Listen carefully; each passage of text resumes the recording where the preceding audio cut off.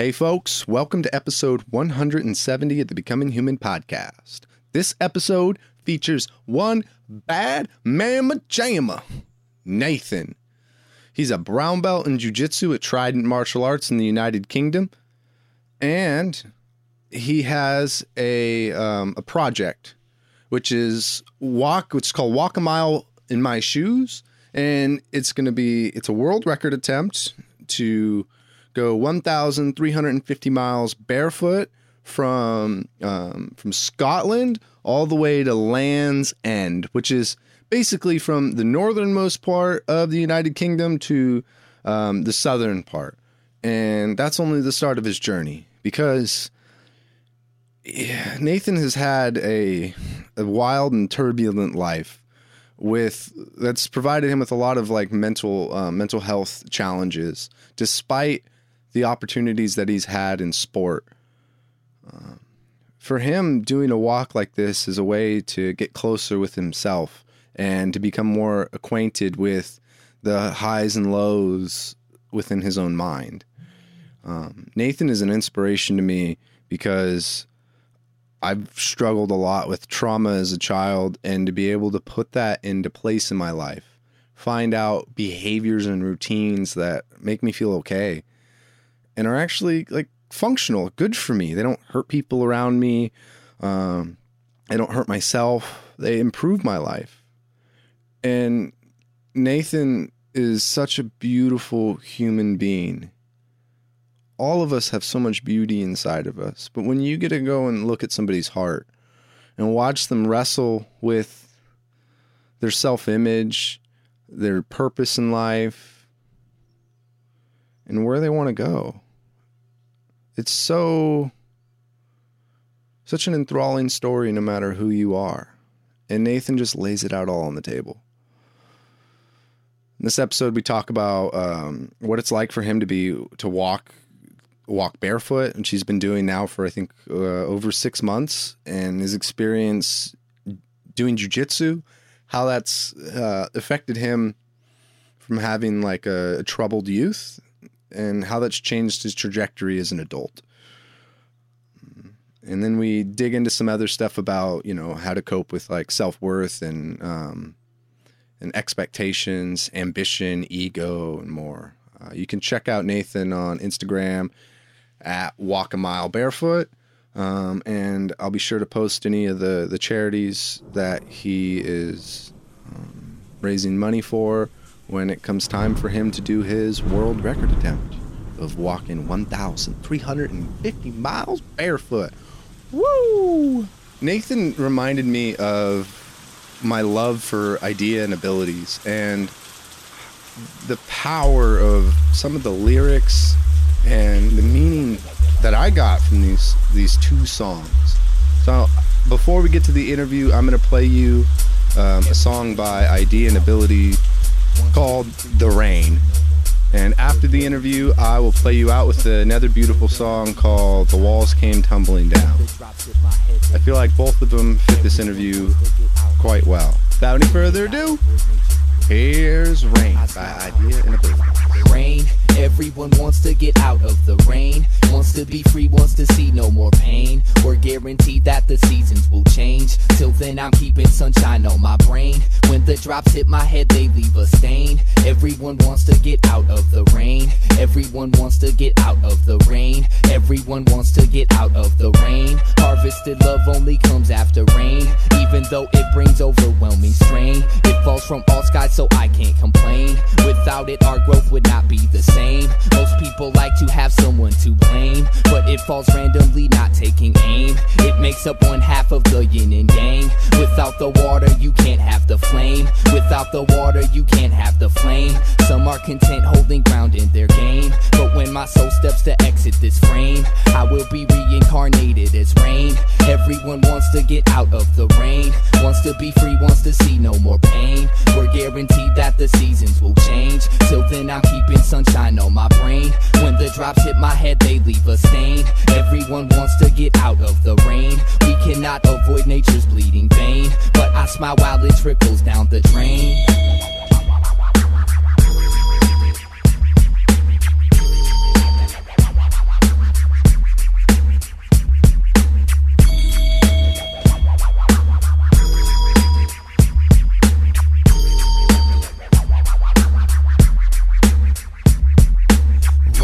Harvested thought only comes after rain. Artists may talk and give it different names. When they appear wet, they may feel ashamed, so they don't walk but instead take the train. And when that ride stops, they notice the strange sense of degeneration they've obtained. While the world evolves, they stand and turn lame. Storm is prerequisite to mental gain. Storm is prerequisite to mental gain. Philosophy's like that, simple and plain. Poets play with words to keep themselves sane. You do your thing while the clouds pour the rain. Everyone wants to get out of the rain, wants to be free, wants to see no more pain. We're guaranteed that the seasons will change. Till then I'm keeping sunshine on my brain. When the drops hit my head, they leave a stain. Everyone wants to get out of the rain. Everyone wants to get out of the rain. Everyone wants to get out of the rain. Harvested skill only comes after rain. Architects build under sun, so they claim. But when the puddles decided to hang, it's when their hands sketch the plans that remains. Every man secretly hopes he can tame the beast he fears most, cause it can't be slain. Towering brave faces laugh so deranged. One day we all will break free from their chains. One day we all will break free from their chains and rise towards the sun with good health sustained.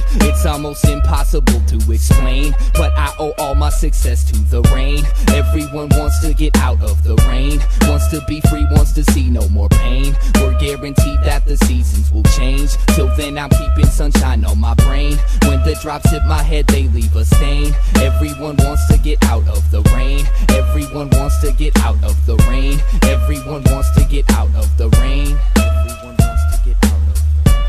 Wants to be free, wants to see no more. We're guaranteed that the seasons will. Till then I'm keeping sunshine on my brain. When the drops hit my head, they leave a stain. Everyone wants to get out of the rain. We cannot avoid nature's wisdom. I smile while it's looking down the drain.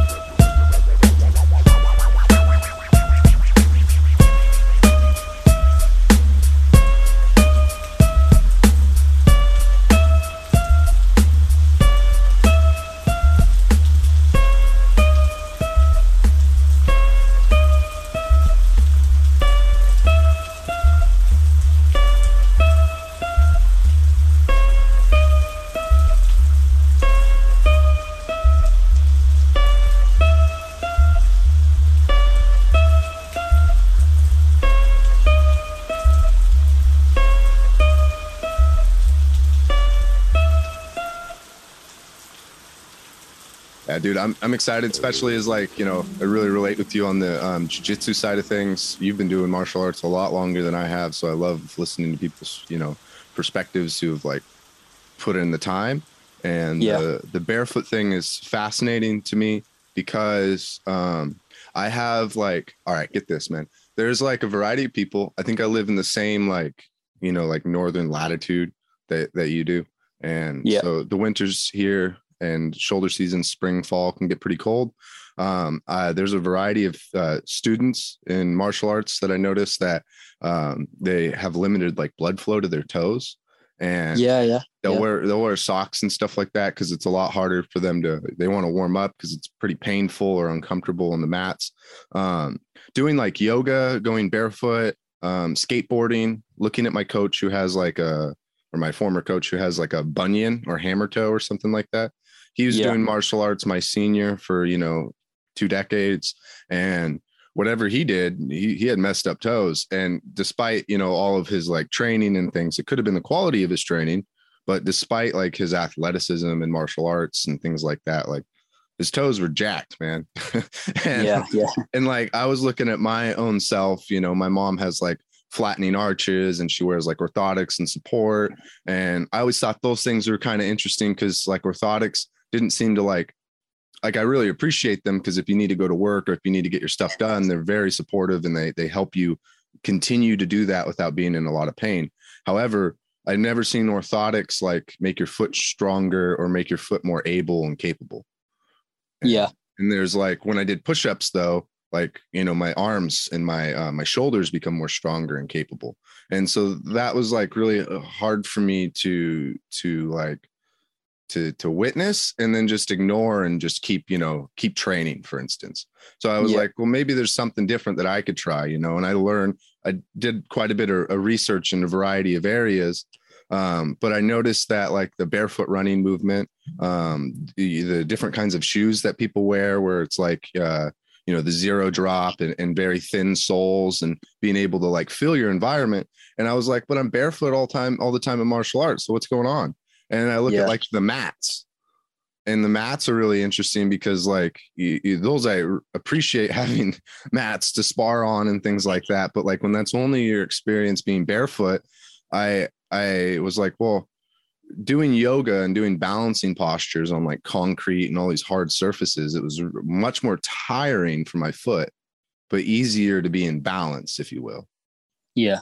And I was looking at my, like doing yoga, you have to like do like sometimes complicated, like single leg balancing positions, and you load, like it almost forces you to load your toes and to load your heels because of the way that your body's orientated over your foot. When I look at like jujitsu, some of my friends, like, they're pushing off with their heels and things like that. And I was not using my toes throughout my martial arts training as well. Yeah. And when I would go and do like skateboard, every time I'd go skateboard and I'd skateboard barefoot, my feet would get sweaty. Jiu-jitsu, my feet would be cold and numb. The rest of my body would be super sweaty. Yeah. So, I was actually talking about this the other day in the gym with a couple of guys, because there was one guy in particular whose feet was like, like the white color. That's what I mean. I got a handful of dudes who are like this. So keep going. Yeah. And we were actually talking about the possibility of when we like looked into his actual game of how he plays jiu-jitsu. He's a lot of guard stuff. So off his back, never really coming on top much. And I was actually thinking about if you think about the circulation of blood, if your feet are constantly elevated in a full guard or a seated position, or on your back playing open guard, then there's no blood flow going to your feet. Whereas the person who's taking a top position, they've got normal natural blood flow going downwards. So it was interesting to see the one guy who's the guard player with his white feet, and then the guy who was the wrestler on top, who was like trying to pass guard, his feet were good in terms of circulation. Wow. They weren't discolored. So it's quite cool to see that. That is really cool to see. Have you had any experience yourself when you've like gone going barefoot in the cold where you were like concerned, like, oh, is this going to hurt my feet? Are they going to be really numb? Or my feet going to get like frostbite? Or are they going to warm up? Like, what's that like? Yeah. So basically, one of the main issues with me training for this walk that I've encountered straight off the bat was obviously winter, and I was curious and cautious to see. I don't want to do too far outside barefoot in the wet, cold weather, and then give myself not necessarily frostbite, but cold weather injuries, where that can affect me later on. So I've been very cautious with it, but I didn't anticipate it being as hard as it was. Like you say, I've been in the gym now for, like I say, 12 years, and I get good hours on the mats every day, and I'm always obviously barefoot when I'm doing that. So I thought to myself, well, I spend quite a lot of time barefoot, and I'm always barefoot in my home, not out of choice, just randomly, not like a conscious thing. So my plan was to do, the challenge is called Walk a Mile in My Shoes, obviously without shoes on. And my launch for that was to do the first mile, a 1 mile walk on Remembrance Sunday with a group of friends who are all veterans. So we measured out a mile from where I live to the nearest cenotaph, and we got together and then we planned to do the walk. And where I live, there's like a promenade along the front by the River Mersey, it's called. So it's like a prom.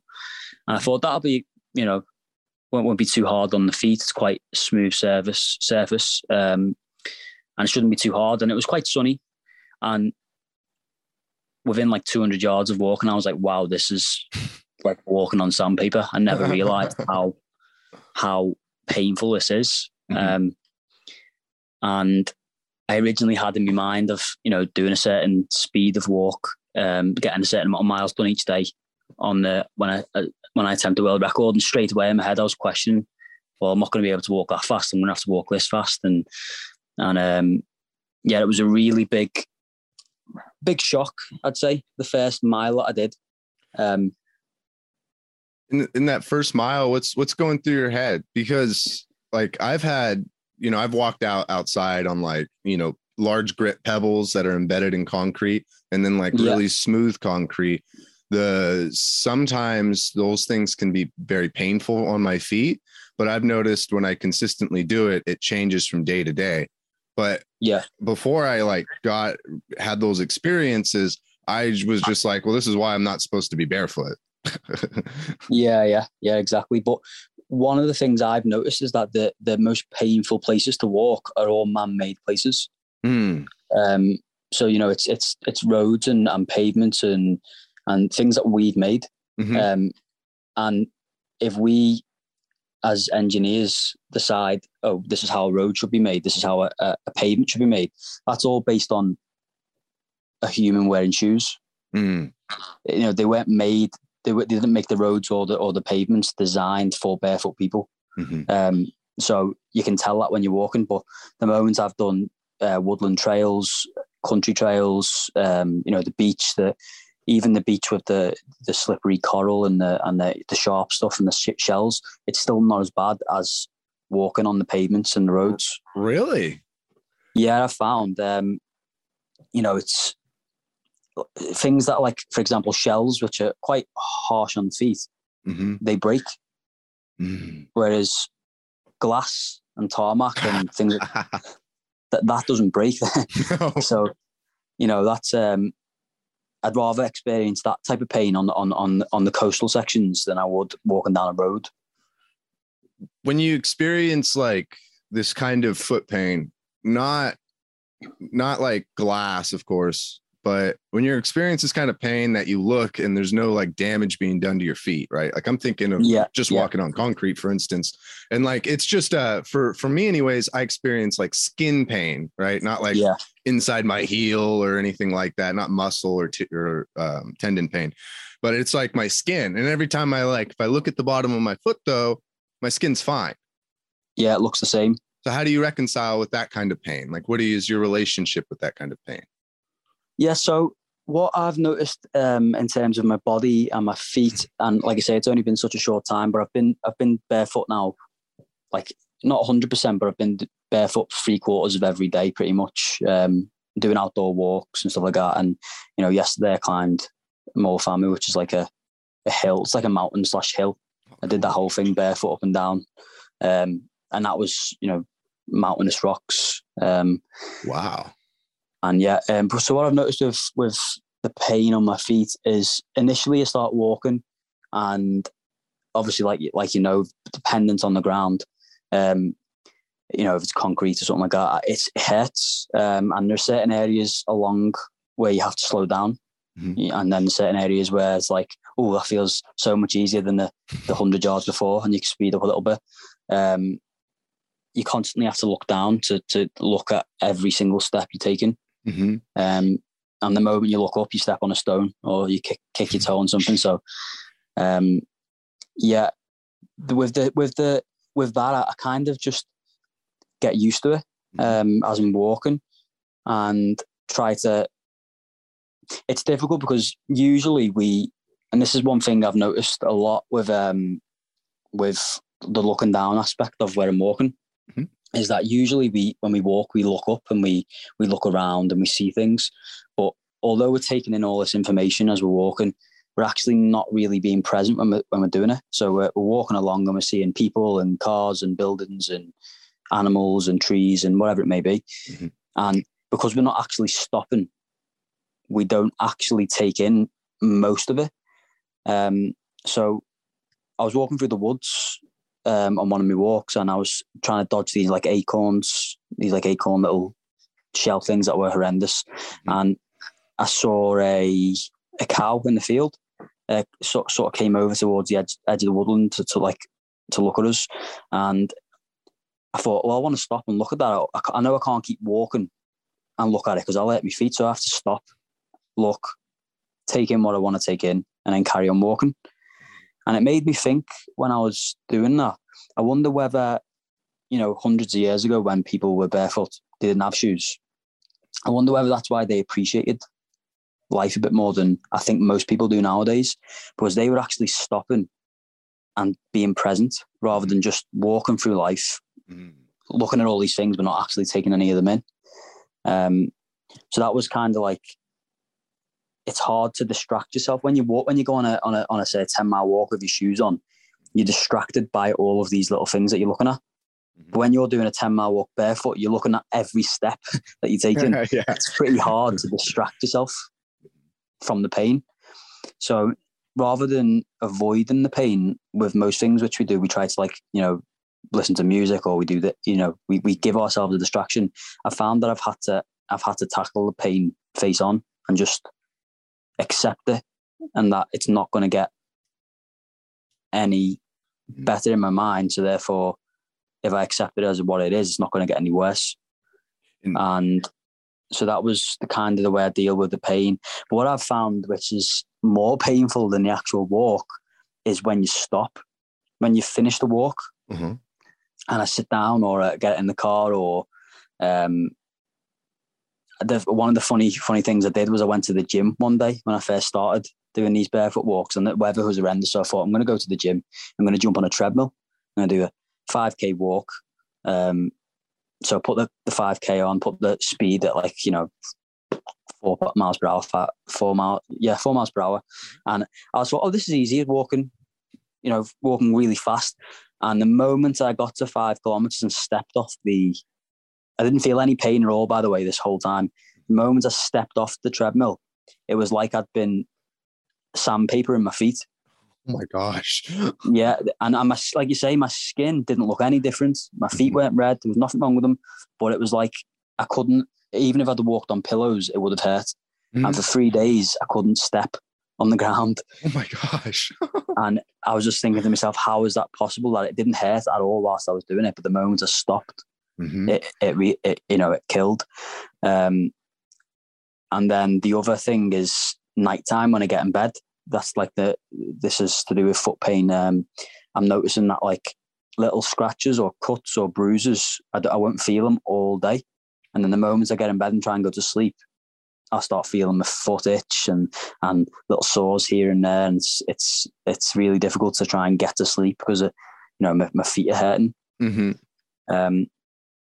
So that's all I've experienced in terms of my feet.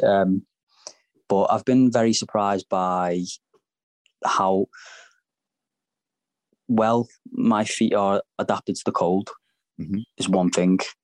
Did that happen immediately for you, or are you noticing that over time, the adaptation to the cold? Yeah. So I do a lot of cold water therapy. So I do a lot of open water swimming. I do a lot of You do open water swimming? Yeah, I've started doing that over the last year or so. But originally I was doing, where you get into into the sea or a lake and you just stay in there for 5 minutes and you like a cold plunge kind of. Yeah, like an ice bath sort of thing. Yeah. So I started doing that, and I've never had any problems with my feet in terms of the cold.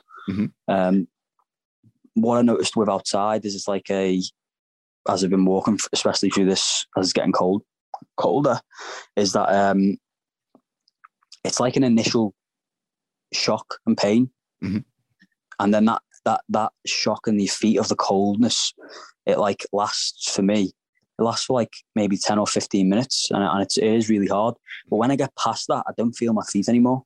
Yeah, and I'm not sure whether it's a good or a bad thing at the moment. I've got complete feeling in my feet now, obviously. But when I'm out walking, it's like they adapt to the cold. And yeah, like I say, the other day was quite a cold day, and I did a good mountain style walk, and my feet just weren't cold at all. Wow, they're fine. It's more the conditioning that I'm still feeling every day, but the coldness now is not there. With the I want to say that with the cold, and you say that like initially, like your feet would be would go numb. Yeah. Would you get feeling later on in those walks, or would they just be numb throughout the whole walk? Yeah, so it's kind of a mad feeling.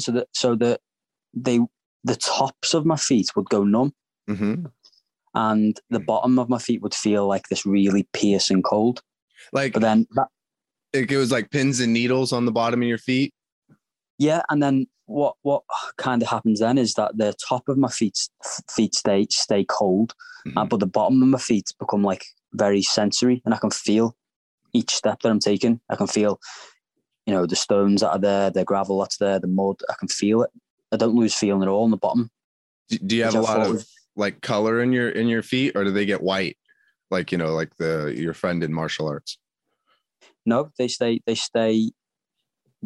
quite normal. But what I did notice, I did post a picture on my story a while back, was that the coloration of dirt. Mhm.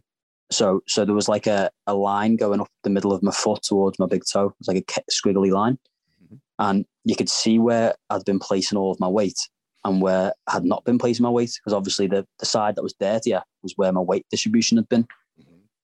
So that was really interesting to see. Oh, that's cool, man. Because that's like, so when I would go, I'd go running, right? And this thing would happen. I'd run with shoes on, and I'd be trail running, and I would take my shoes off. Sometimes my whole foot, like the bottom of my foot, would be really warm, and full of color, kind of flushed little red. And my toes, though, specifically my big toe, so it would be white, like no color at all. And the first thing that I go back to is like, I was talking to this nurse one time, and we were talking about blood vessels, and she was saying that like your blood circulation, when you move, obviously, like when you move a specific part of your body, if you like were to rotate your arm in circles, your scapula, will start becoming flush with blood flow. Because the blood needs to be able to flow in order to carry the nutrients there so that you can facilitate the movement and keep doing the movement, right? And, if you do it at a high enough intensity, like an area can get like really sweaty, for instance, to try to maintain like homeostasis in your temperature. But her and I were talking about blood flow, and she was saying, at least to her knowledge, I haven't really looked into this further, but like you have blood vessels, right? And blood vessels have a certain they have like a certain diameter, and they can flow a certain amount of volume of blood, right? And the more that you have blood flows in a particular area, your body over time will either create new blood vessels, in that area, or they will increase, or they'll increase the diameter of the blood flows itself. And that's what I was interesting, because she was giving me like an IV, and she like missed one of my veins, and we're talking about like people getting their veins collapsed or leaking out blood, for instance, because when you poke a needle in there and you remove the needle, it has to heal. And I was just wondering like how blood routes itself. But I was thinking about my feet, and my feet don't get really white anymore unless I'm like out in the cold and running, for instance, and I'm not like using my toes. But I wondered about blood flow, and about like the more that you engage your extremities in your body, does your blood circulation improve over time by creating more blood vessels and creating, more thickness in the diameter of the blood vessels? And to like follow that up, I have an experience. I like to learning how to do handstands. And in push-ups and like planche push-ups, you're trying to get a lot of your weight, into your like your knuckles, and then learning how to push with your fingers. I realized like, cause I teach yoga, that people push a lot out of the heels of their hands. And it reminded me that there's an amount of people, not everyone, and some people don't get hurt by it, so to each their own. It's not like it's wrong, but they like walk on the heels of their feet. And some people I've had, like my mom's a good example, where she has a lot of foot problems, and they constantly, like, her doctors keep advising her not to walk on her heels so hard. And I can hear her all the way across the house, bang, bang, bang, walking, And when I was doing these planche push-ups and handstands, I realized that like I had no grip strength really, and I didn't realize even in push-ups that I had to engage my fingers at all. And Yeah. And then in martial arts, it's kind of the same thing with, using your grips for like your gi grips and things like that. I spent my whole life before doing martial arts and before doing handstands, like not doing anything but typing. Yeah. you know, and like, and so I found that interesting. And when I do certain activities, my palms get really sweaty, right? My palms don't just get sweaty from walking around or anything like that. And the same thing I feel like applies to my feet. But blood circulation also helps with being able to regulate body temperature. So I've wondered that if you have a higher amount of blood circulation by actively using those parts of your body, if then when you go out into the cold, right, your body becomes more and more effective at circulating blood and keeping your feet warm and active. They do that with in like Alaska. It's my understanding that there's like dogs in the snow and they'll get like little foot booties for the dogs so they don't hurt their feet on the cold. But there's like a whole practice that they do with sled dogs where they soak sled dogs' feet in cold water. And by soaking their feet consistently in cold water throughout like the summers and the warm times, those dogs don't wear booties at all. And they run ridiculous amounts in the cold and stuff. And the theory there is that, you put your extremity in the water, your body has to react if it's not a traumatic or injurious, stress. And the stress response is going to usually flow blood through there. Right. And the better that it is, the more that you practice, like, it's just like push-ups. The more that you practice push-ups, right, the better that you get at them. And it appears like the more that you soak, then the better that you can get it flowing blood and being able to warm yourself up. Like kind of like Wim Hof, I guess.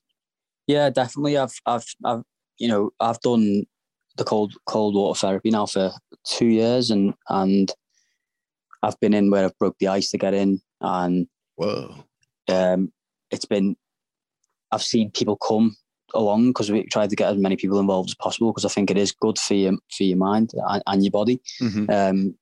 But what I've noticed with that is that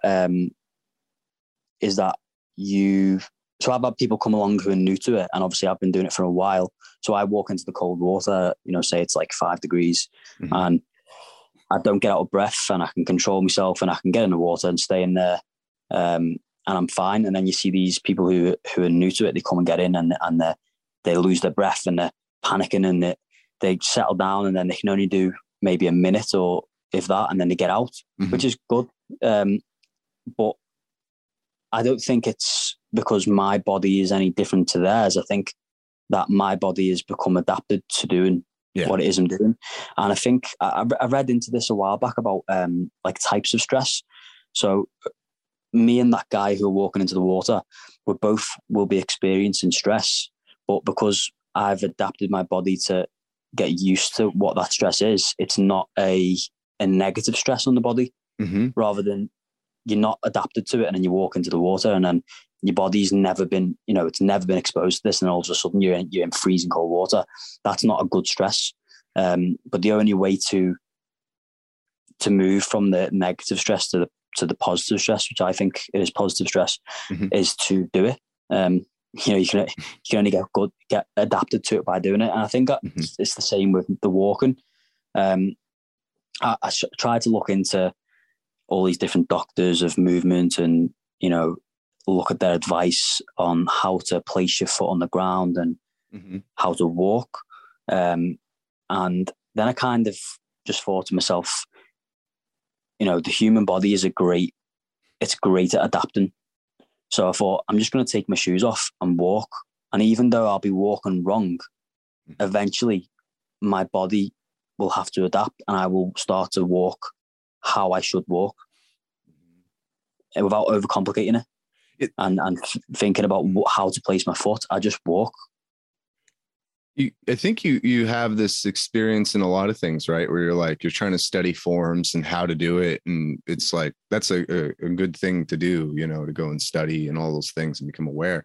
But like, you kind of get to the point where it's like, well, I can just I can place my weight in the middle of my foot, on the inside of my foot, and the outside of my foot. You know, like Yeah. there's like, you could break it down to just being able to make your own decisions and critically experiment with your choices. Like that's, I guess that's how I got with the barefoot thing, because I was just really, as a DIYer and someone who, you know, is really passionate about like my body, I guess, and how I can use that in this world. The feet just became a reason to experiment more. It's like, what can my feet do? You know, what happens if I, because that's what you talked about that earlier, which is like subjecting yourself to appropriate stress responses can create positive adaptations. And most of the time people are doing things that are very impressive, but those impressive things are usually a result of very consistent effort to create adaptations, or just luck and opportunity with genetics. But most of the time, I'm a thorough believer that it's adaptation, because, you know, like there's a lot of cool things out there. There's black belts in jujitsu who like, you know, small, scrawny people who can crush big people. There's like, and that's like, you find that's like mastery and technique. And then there's people that I know who run like 100 miles and, you know, in the trails and stuff. And some of those are like old women or like heavy set people. And it's like, you know, they figured out how to be consistent. I have like my mom, who I was saying is like, you know, is sedentary, and she has like a variety of different chronic health issues. But like, there's people that I know her age and older, which it's fine, no shame either way, but it's interesting to me, who are rock climbing and like skiing and into their 80s. Yeah. And I, what I found was interesting to me is that like life kind of, you had your job before, like martial arts, right? And you go to work and you come home and you look for like different kinds of things that are exciting or fun to do, or maybe be social, you know, go out, hang out with your friends, cook some food, hang with family, watch some TV or something like that. And like, when the environments that I grew up, people would look forward to like the weekend, because like we're going to go and party or something like that, you know? And it was like this really intense thing. And usually after partying, you're like completely like trashed and tired or something, right? You got to go through hell afterwards. But like not wearing my jacket outside and wearing shorts when it's rainy, and seeing like, you know, if I can go meditate outside for 10 minutes, or like just trying to go and jump in the water in the ocean in December, you know, safely or whatever, and see how long I can stay in there for, or try to like see how fast and far I can sprint. Like those are all like intensity and excitement and challenge. And when I overcome those, I feel like a great sense of reward, and not because like it's a purchase agreement that I made. It's like going out into the fray and taking on this stress and watching what my body does as a response, you know? Yeah. I think that's because it's a win over your own mind, isn't it? Mm-hmm. It's not, you do a lot of these things are never against other people. They're against yourself.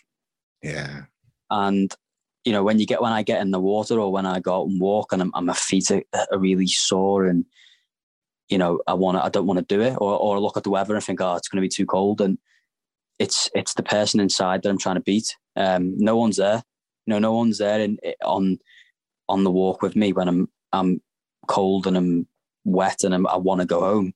I'm on my own, and I can't afford to lose to myself anymore, because I think I've done that all my life. And this is why this walk's obviously a big deal for me, because there's a lot to it, rather than just being about setting a new world record, or you know, or even, you know, I want to raise. I'm doing it for charity. I want to raise money for charity and stuff, and I want to help as many people as I can. But the ultimate and first goal of this walk is to do it for me. So yeah, it's a very important thing. The challenging yourself, but not in the ways people expect. Mm-hmm. Like you say, people see people jumping in a lake and they think, oh, they're crazy. Mm-hmm. Or they see people, oh, you've just climbed that mountain. Why? The people that ask the question why, they don't understand. Mm-hmm. And those people can't be told. They've got to be almost shown. You've got to say to them, come with me, and you'll see why. Mm-hmm. something that I've had to embrace being a father as well, because you can get so, I mean, not even being a father, but a person, you can get so excited about the things that you're doing. You can be like evangelized and you can proselytize. And even when it's something that is really helpful to you, the harder you try, the further away from it you seem to be.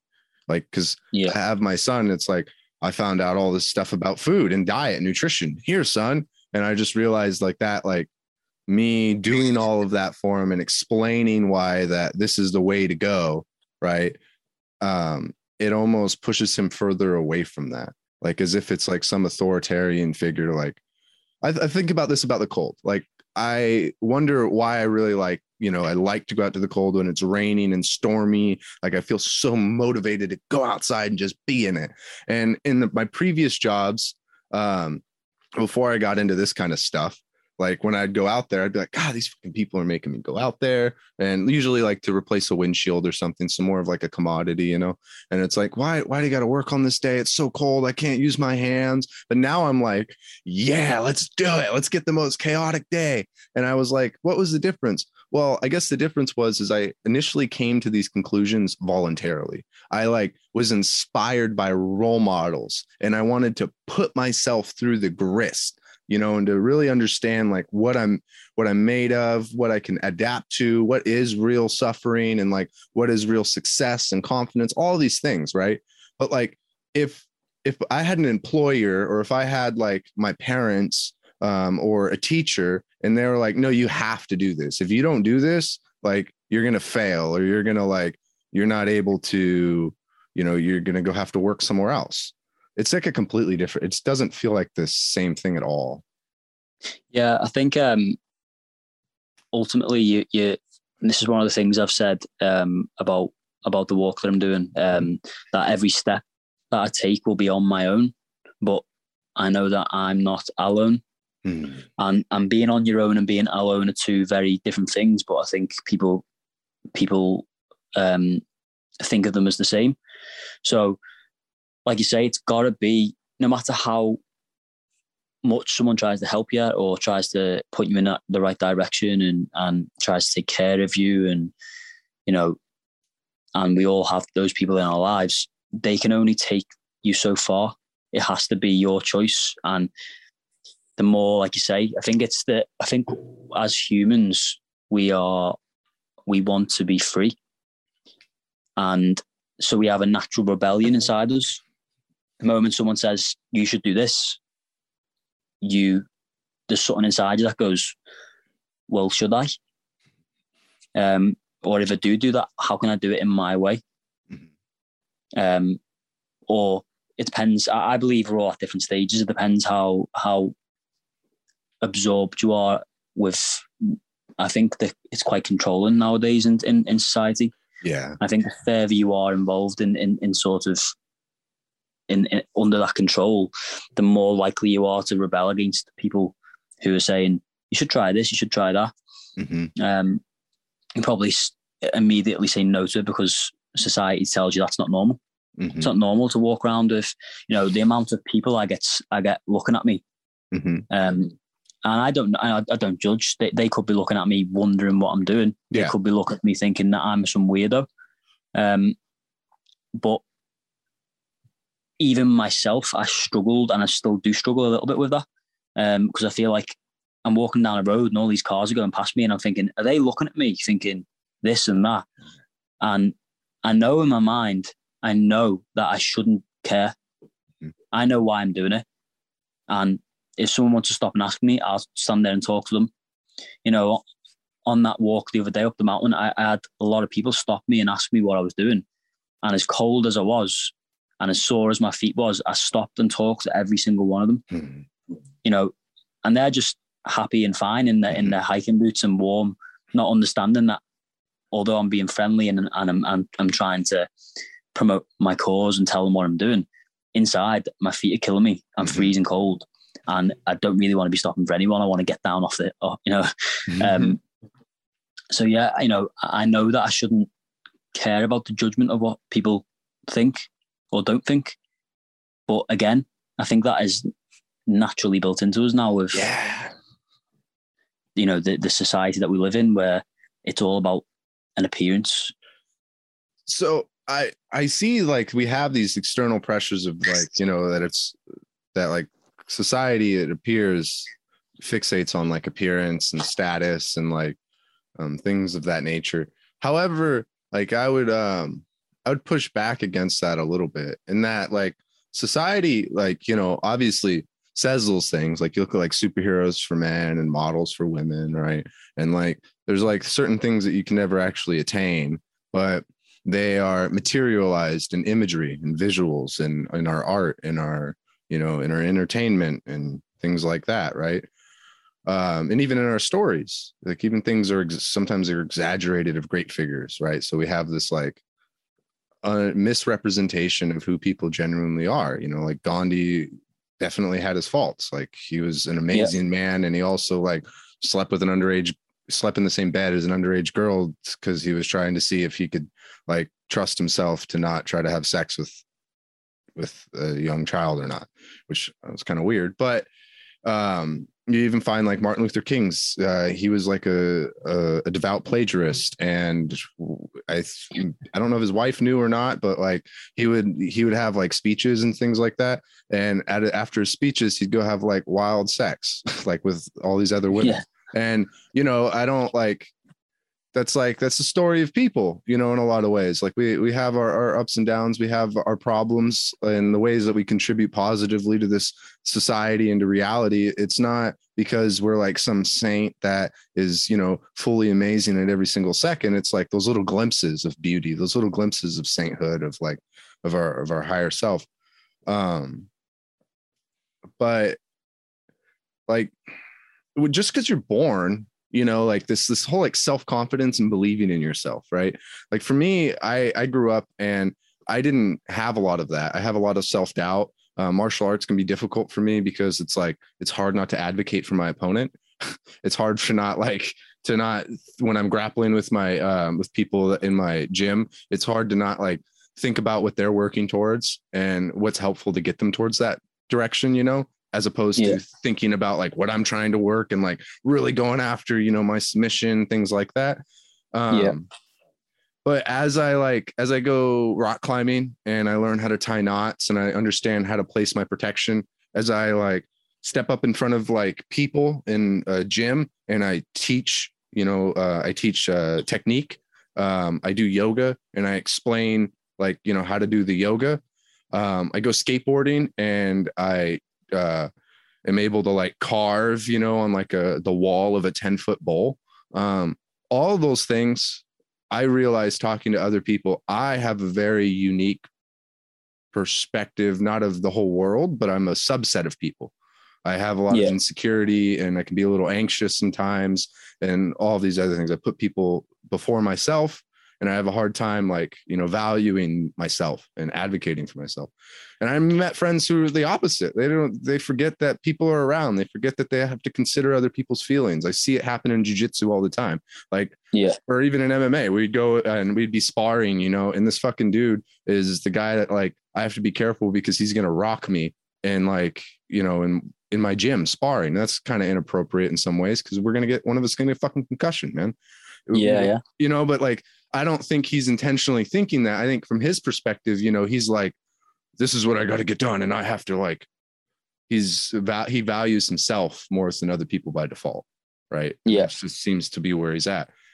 So with me, every time I walk into a room, I'm like afraid for whatever fucking reason. I don't really know. And when I go and do something, I often undermine myself and I don't sound very confident in it. But through my practice of jujitsu and like, I can do an armbar. Like I've been able to do an armbar, Nathan, for like 5 years. I'm almost to the point where I can visualize a basic armbar in my head. And so when I tell you an armbar, like there's unquestionable confidence here that I at least know how to explain the simple armbar. When I know how to like skateboard and carve on that bowl, I'm confident in myself for the first time in my life that I can do things and not just succeed, but make it through to the other side. I could like jump that gap on my feet. That's 5 feet. And I know that it's okay. If I fall, it's like a 6-foot drop and I can get hurt, but I've jumped 5 feet like for years. I know that if I go and jump that, I'm fine. And you know what? If I like can't do an ollie, I've gotten to the point to where like I was really scared to go to the skate park because I don't know if you're familiar with like skateboarding, but ollies are really hard. And like some people spend years skating and they can't do them. I didn't do a lot of research when I was a kid in my teenage years, and I thought like everyone else, like I saw all these people that could do ollies. I was so afraid to talk to people who were skateboarding because I was just getting into it, and they're like can do stuff and I can't, so I quit.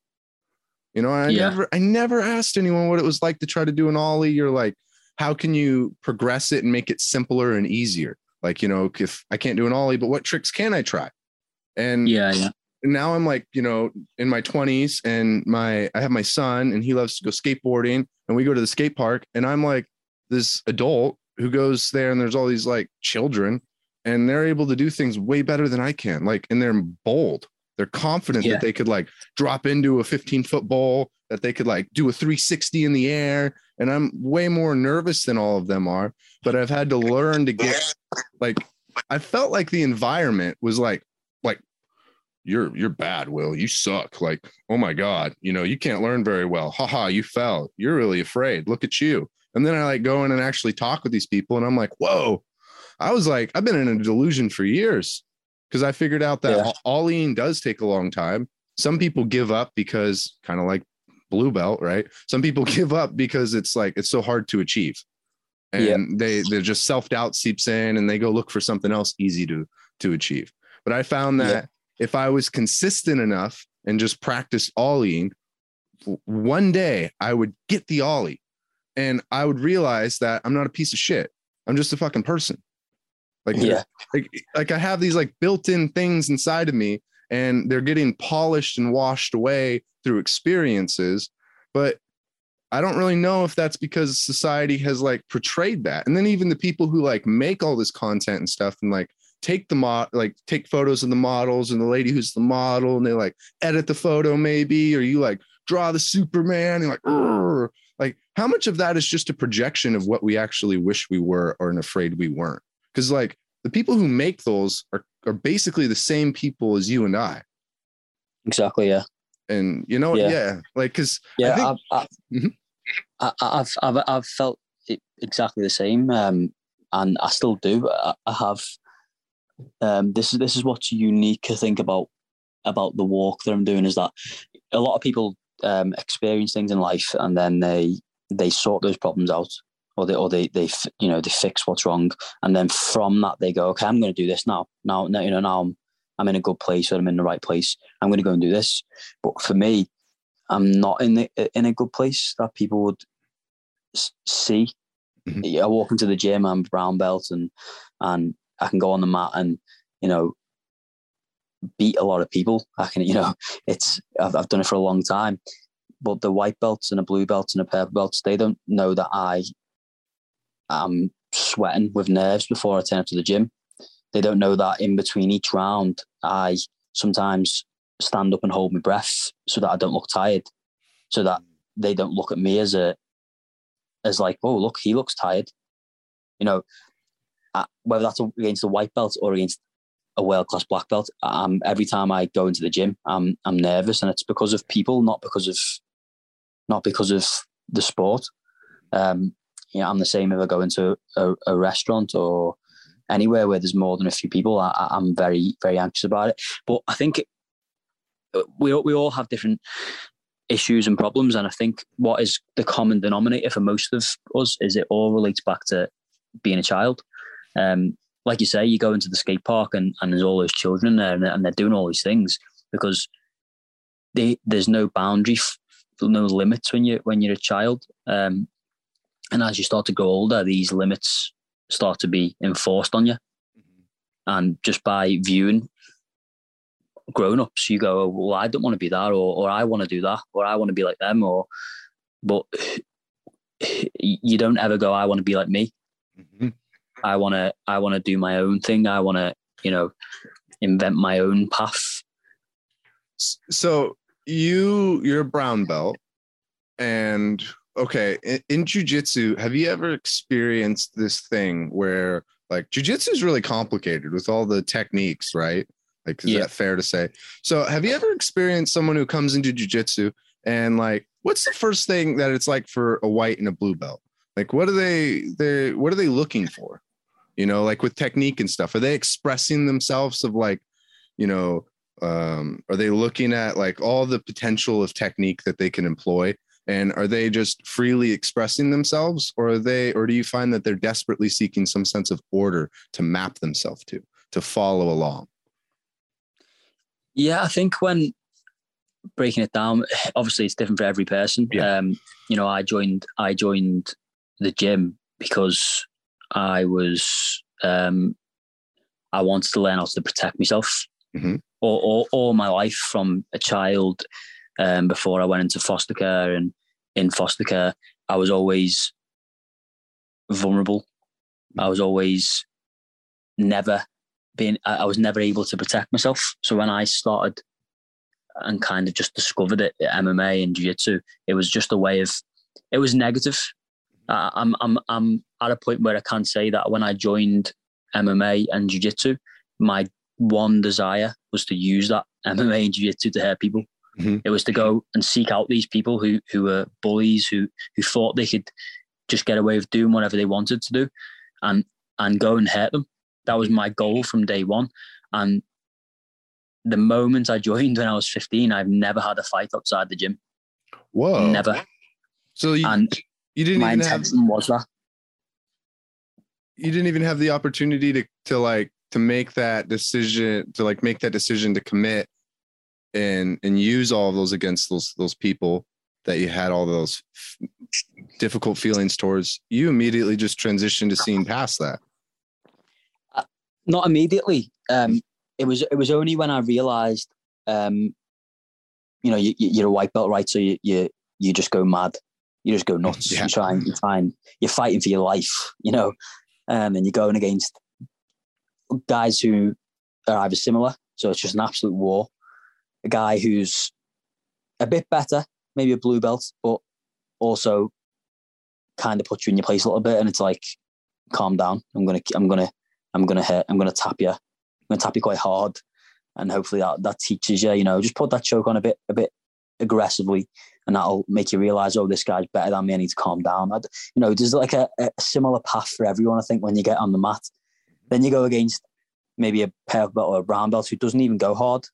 They just let you spaz out and go mad, and then they're like water, they're just moving around you. Mm-hmm. Being careful not to get injured, and just you go ahead and do what you want, mate. And then so as the white belt, and particularly for me as a kid, there was not many children doing it. As in, I wasn't a child. I was 15, but they were all men, and these guys did not care that I was 15. I used to get beaten up. Which now it's a completely different sport. You know, now they have kids divisions, and there's kids in our gym who are world champions who've, you know, wow. and they're 9 and 10, and it's like, you know, they're going against other kids, and so there definitely wasn't that. It wasn't a good format back then. It was, if you wanted to do it, you have to fight with men. But I benefited from that because I got good quickly. Mm-hmm. You know, I got very good very quick. Did they take you? Did the men take you seriously as a boy? Like, did they not like in the sense of like, you know, I'm gonna kick your ass, but like, did they like see you and treat you as like another man? Like they like talk to you and like, you know, not like as a little kid. One of the things, you know, it definitely for me saved my life. When I joined the gym, I was in a place where I'd had a horrendous childhood at home with like before I got taken into care. You know, just really, unfortunately, not one bad thing, but just multiple bad things. Was that when you were in foster care, or was that with your like paternal that was family? Before. Yeah, before I was in foster care. So multiple bad things happening.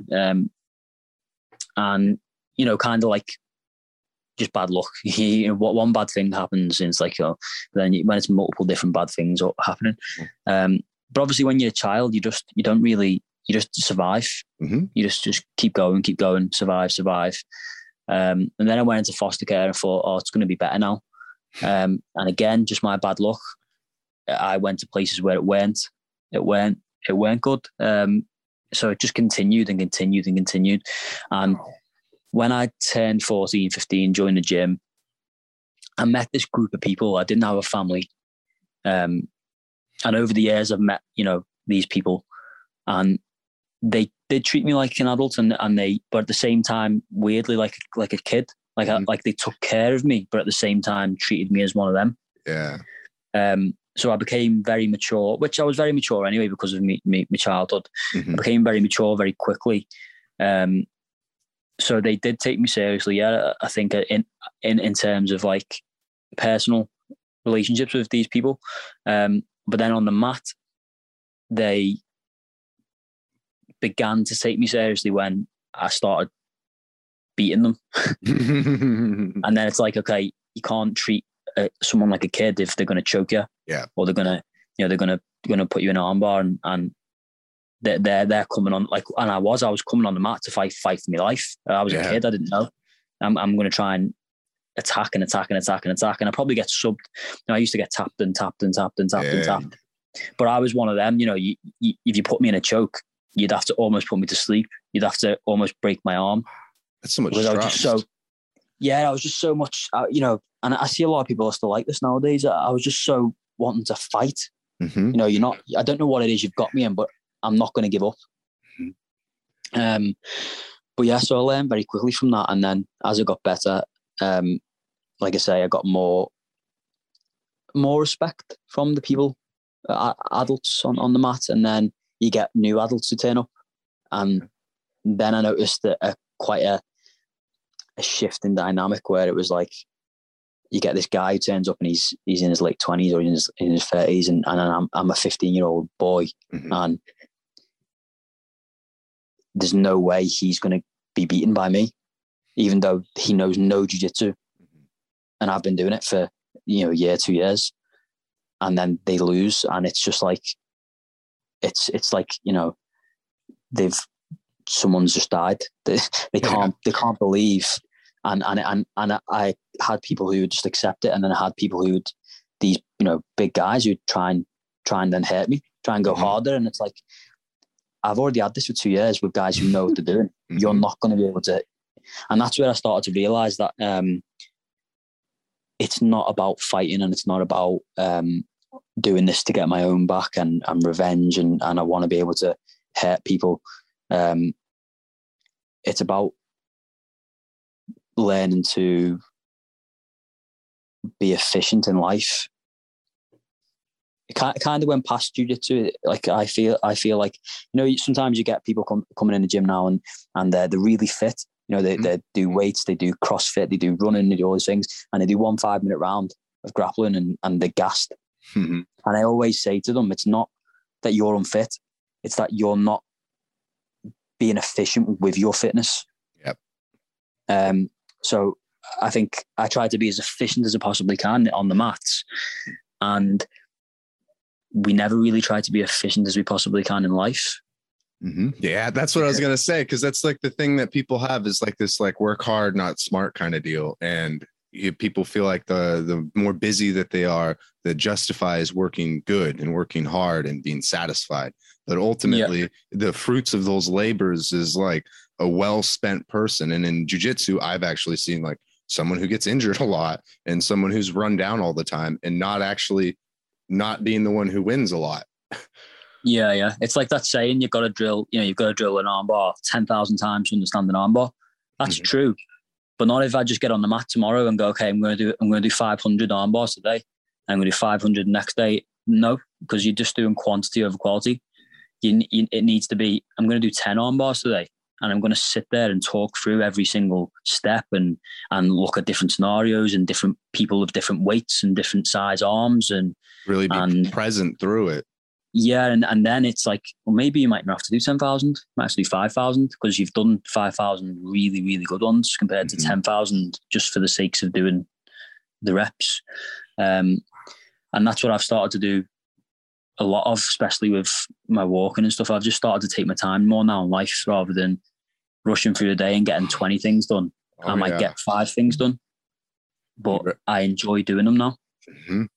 And that's something that it can be often lost on the ambitious, right? Is like, they'll look and you're like, I have 100 pennies. I have so much things. And it's like, that's like the same value as 4 quarters, but 4 quarters are a lot lighter in the pocket. Yeah. Like, and I have this so much because I'll like roll with these black belts and they're like, I'm 160 pounds. They're maybe like 130 or like a little less, and what happens is like, I just release all this energy, and they're like, just like water, just calmly moving around my energy and just like really lazily in a way. And then all of a sudden they see this opening and then boom, I'm trapped. And I'm the person who used like, 90% of my energy, and they use like 5% of my energy and just looked for a trap. And they put me in the trap and use my energy to tire me out and choke me, or, get some kind of submission. And that I literally have that right now with my professional life, where it's like, I probably spend a lot of time working, but like, what do I, not my taps, not my submissions, but like, what are the consequences to show for it. Right. And it's like, well, I'm not like, there's people out there who are making, like $5,000 a month off of similar things. And so I could just be like this thing that we tend to do where it's like, that's just me, like that's a them thing. I'm not able to do that. That's why I'm in this predicament, as opposed to looking at personal responsibility and how do I see, this is where it goes though. How do I emulate those other people? And then how do I be myself after I emulate? Because like, that's what I was wondering about, like in martial arts. Because when I started martial arts, it's like, I know everyone's different, but like I start and it's like, I don't really know what I'm doing. I just don't want to lose. I want to win. And you're like exploding, using all this energy to win. And you realize like, dude, imagine if someone came into the gym and you were like, they were a white belt and they grappled and it was like, all right, so we're going to do techniques. And they're like, well, I like to do like rubber guard. And, I like to do to start seated. I don't want to do any of the standing stuff. This isn't how I express myself in martial arts. Like, would you see that as like respectful and like an ideal student, or would you see that as like a challenge and an obstacle? I would say, what I always try to do is, I think everyone, I like to call, so like, say like an armbar or a triangle. I always, because I think words are powerful.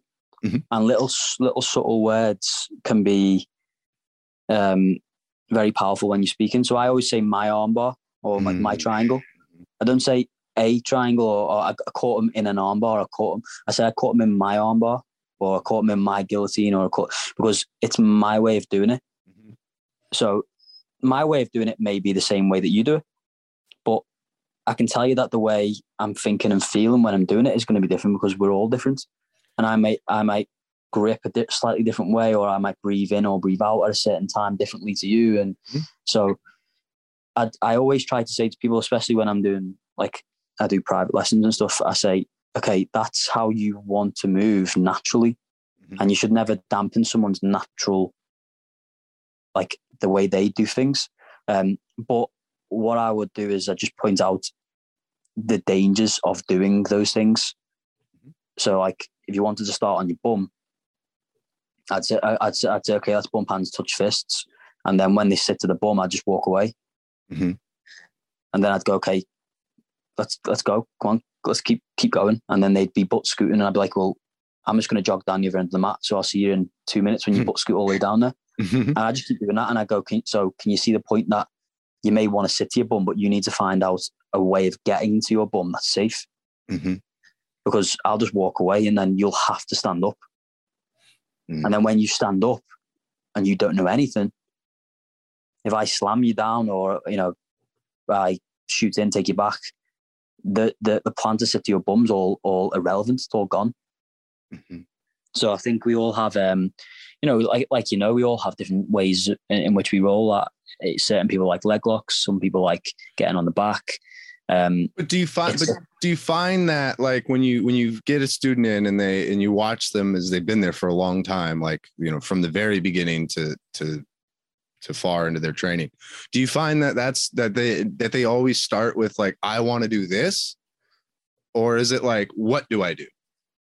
Yeah, I think most people come in and they learn quickly that just how little they know. Mm-hmm. So they come in and probably, again, this is quite a new thing. I think over the past couple of years, it's like people are starting to do more like beginners courses when they come in. Mm-hmm. So showing people fundamental, you know, mount, side control, guard, showing them things. Whereas a couple of years back, it'd just be you turn up to a jiu-jitsu class and you just get on the mat and then there'd be technique and then you'd roll. So until the point of you know, live sparring, it would only be after live sparring where the person would go, oh, wow, I really don't know. Yeah. I really don't know anything. And then I think they kind of, it's interesting because they kind of submit to jiu-jitsu then. Mm-hmm. You know, they go, okay, I don't know anything here. I just got twisted up and I don't even know what happened. Mm-hmm. I want to learn that. And for me to be able to learn that, I need to go, okay, teach me. Mm-hmm. And then I think a very small proportion of people you get who then just go, oh, I'm never doing that again. And then you get the odd person who kind of fights against the system, who kind of goes, yeah, I want to do it, but I think I know what I'm doing. And it's almost like a delusional, but you get on the mat every time and get absolutely destroyed. And then you still try to do what you think is right.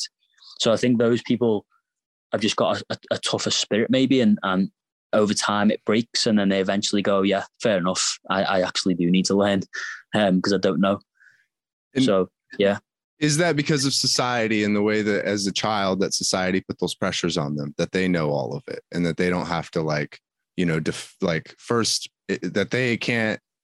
some people, a certain group of people might have trouble admitting that, you know, they don't know everything or they don't know the moves and that they have to humble themselves a little bit. Do you think that comes from societal pressures on their child? Yeah, I think one of the massive things in society is people's egos, you know, and we're not taught as children, not taught in schools, these certain life skills, like how to, you know, I never had a lesson in school on what is an ego and how your ego will positively or negatively affect you, because we all have one. But, you know, right now I'd like to think if someone come up to me in the street and wanted to start a fight with me, I'd go, listen, I don't want to fight with you. You're bigger and stronger than me. I don't really care. You know, I would submit myself because I know what I can do. If they attack me, it's different. Obviously, I defend myself, but I think a lot of people nowadays, it's all about an ego that they don't know they've got. Yeah. So that's within the gym, and then that's not outside the gym. It's in all areas. You know, you see people wearing the best clothes or driving. You know, I did it myself. I went out and bought a fancy car, and you know, it's like it's got 4 wheels and it drives me from A to B. Mm-hmm. Doesn't matter whether it's a Ferrari or whether it's a little, like I've got a little small 1 litre car, because it still does the same job. And that's all, like, again, it's all the ego. And I think if there was a little less ego in the world, I think it'd be a lot better place. I would push back against that a little bit. And I'd say if there were just the right amount of ego, if there were the middle, because like the thing that you're saying about like, you know, some people might come in and they say like, you know, I got this. I know how to do an RNC. Like I could choke someone from the back, or I know how to do like a headlock. You don't need to tell me, it's fine. Like I got this. Let's just grapple.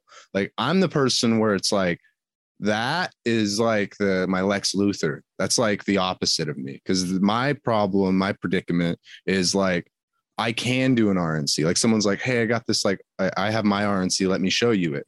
And I'm the kind of person where it's not that I would want to be the person to be like interrupt. Like, no. I know how to do an RNC. But I'm the kind of person where I won't even like, it takes a lot for me to say, oh, I've had experience before. I like the detail that you did there. You know, maybe I like to add this detail or take this detail away. Like I have trouble. My ego is so small that I'm willing to do like, I've done things I've like taken people out for dinner instead of paying for my bills once. Like, Yeah. you know, like I've gone to a tournament and it's like, yeah, I might win.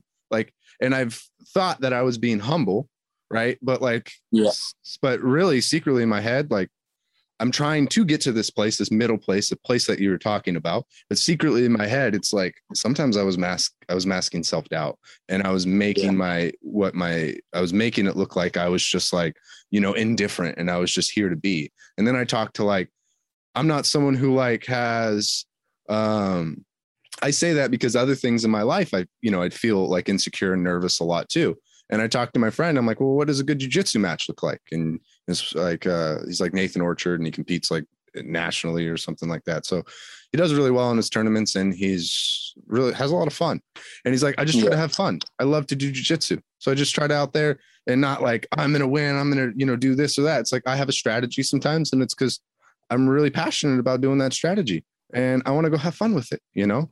And like, I was thinking about that, and it's like, yeah, it's kind of like with, you know, a lot of these things. Like I do jujitsu because like it's something that I should do, but it satisfies me in some way. And there's some reason why we all show up there that we could like unanimously work towards, you know? And like I see a lot of these things because in a jujitsu class, you don't really control the room. You don't control the demographics in the room very much.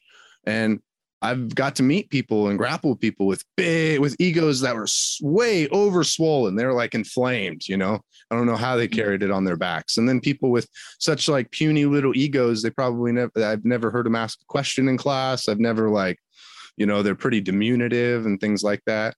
They're kind of like when you push them. The problem when we're working with like the student that I have in mind is that they'd like fall over really easily. Yeah. And I was like, whoa, you need to learn how to like hold your base. And then there's other people I've grappled with just as new, and they like, you have them, you might be familiar with this. You have them in your guard and they're posting on your hips, and they're like straightening their arms so hard and squeezing every muscle in their whole body that like, it feels like you have a vice grip in between your legs, and, you know, to like, you have to sit there and exhaust them before you can start moving them because they're stiff as a door. Yeah. Like, you know, and that's someone that I just always think about, like, but for myself, it's hard because I could tell you that, and I can't say for certain that like, you know, I'm insecure and I feel like I'm inadequate. So I need to like, believe in myself more, because I've also been caught doing the other thing. Like you were saying, like completely contradictory, where I was like looking down on people and I thought that I was better than people or some stuff like that. And I was like, dude, you need to check your ego, man. Yeah. Like, and that's the thing. We all have it, good and bad. Mm-hmm. So I'm not saying it's something that needs to be taken out completely. But it's more, I think a lot of people, it's not even about affecting other people. I think people negatively affect their own lives with their ego sometimes. Mm-hmm. And when you look back and when you're more wise, you go, oh, you know, if it didn't have such a big ego there, I could have gone in a better direction, or I could have achieved something more than I did there. Because like I say, you know, we all look back and we all have regrets, and I'd be the same if I go to a jiu-jitsu tournament or an MMA fight, and I always would question the winning and losing side of things. The first time I ever had an MMA fight, I did the fight, and then it finished. It went the full rounds. Yeah. And then I always remember this because it's such a lesson.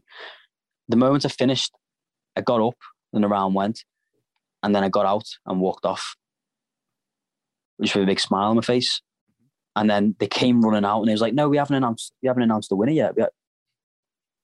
So in my head, it didn't matter. I was that proud and happy of myself that I'd done that, because I knew it was such a challenge for me, that winning and losing didn't matter. And then that was lost as I got more and more competitive. It became about winning and losing and beating people. But what I forgot was that winning was just turning up for me. I struggled to go to places where there's people and where there's crowds and where there's all this pressure.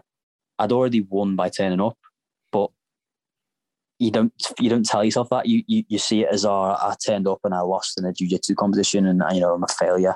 and I didn't do well. I should have done better. But you never. We're very easy. We very easily point out our negatives. We never really easily point out our positives. I've noticed with people, with me, and I do it a lot, and I notice a lot of people do it. We never really sit there and go, "I'm really good at this," or "I'm a really great at that," or we never like the self love. Like loving ourselves. I actually, because I've been recently, over the past few months, I've been speaking to like a counsellor every week, and one of the things he pointed out to me was that when you suffer like trauma as a child, as you turn into an adult, the trauma that you have as an adult is inside you as that child. Mm-hmm. So the feelings that you have are not 27-year-old Nathan, they're 7-year-old Nathan. So one of the things that was very, very dramatic that he said to me was, if you had a 7-year-old child right now in front of you in this room, what would you say to him? What would you do to him? Would you give him a hug? Would you tell him it was going to be okay? What would you do, and how would you treat that child? And then I sat there and I said, I'd say this, and I'd treat him like this, and I'd make sure no one ever hurt him. And then he looked at me and said, why don't you tell yourself that then? Now, this is how you should be treating yourself now. You should be telling yourself it's going to be okay. You should be hugging yourself if inside. You should be saying to yourself that you are good, and all these things that we would treat a child like, we don't treat ourselves like as adults. I think we're very harsh on ourselves, and it's given me a lot of peace and freedom, I feel, because I'm now starting to see that I didn't choose what happened to me. I felt like as I turned into an adult, that everything that happened to me growing up was all my fault. Oh. And it's really not. I didn't choose to, like you say, I didn't choose to be born. I didn't choose to be born into that household under to those parents. Can I pause really fast, Nathan? I'm sorry. I got to go pee real quick. Yeah, no worries. Okay, thank you. So you felt like that, impulsively, you were responsible for all those things that were happening to you when you were a kid, right? Yeah. I just felt like, so this is where obviously the walk will come into this kind of story, is that I always felt like I'd never completed anything. So I felt like I'd failed at being a normal child, even though that wasn't I couldn't control that. Mm-hmm. And then failed in when I started doing MMA, people were like, "Oh, you're going to be a superstar. You're going to get in the UFC. You're going to be this. You're going to be that." And I had the skill set, but I was already mentally not, strong enough because of my childhood and everything. I wasn't aware that. I thought I was this strong fighter. I could do anything, but my body was, but my mind was not, and that came out later on. So I feel like I failed at being a mixed martial artist. Then I went and joined the Royal Marines because I wanted to get away, and I just wanted to run away, which has been kind of relevant throughout my childhood. All I did was run away. And then I joined the Royal Marines, and I got to the very end of the training, the 32 weeks training. I'd done pretty much everything you needed to do, and then I left. I just, again, my body was there, my mind was not. How'd you feel about that after that happened? Did you have a lot of self-doubt, or were you confident in your decision? Yeah, I was. It was my mind. It's always been my mind, my body. I was the youngest in my whole troop of people who were there, and I was one of the best there was. But I didn't come from a home where you had everything, and I came from a place where I had nothing. So going into the Marines, where they fed you and they gave you clothes and they gave you a routine, was actually a step up in life for me rather than a step down. Training in the military is like a step down for most people because they're getting shouted at and they're getting made to do these things, whereas I really enjoyed it and it was easy for me to do.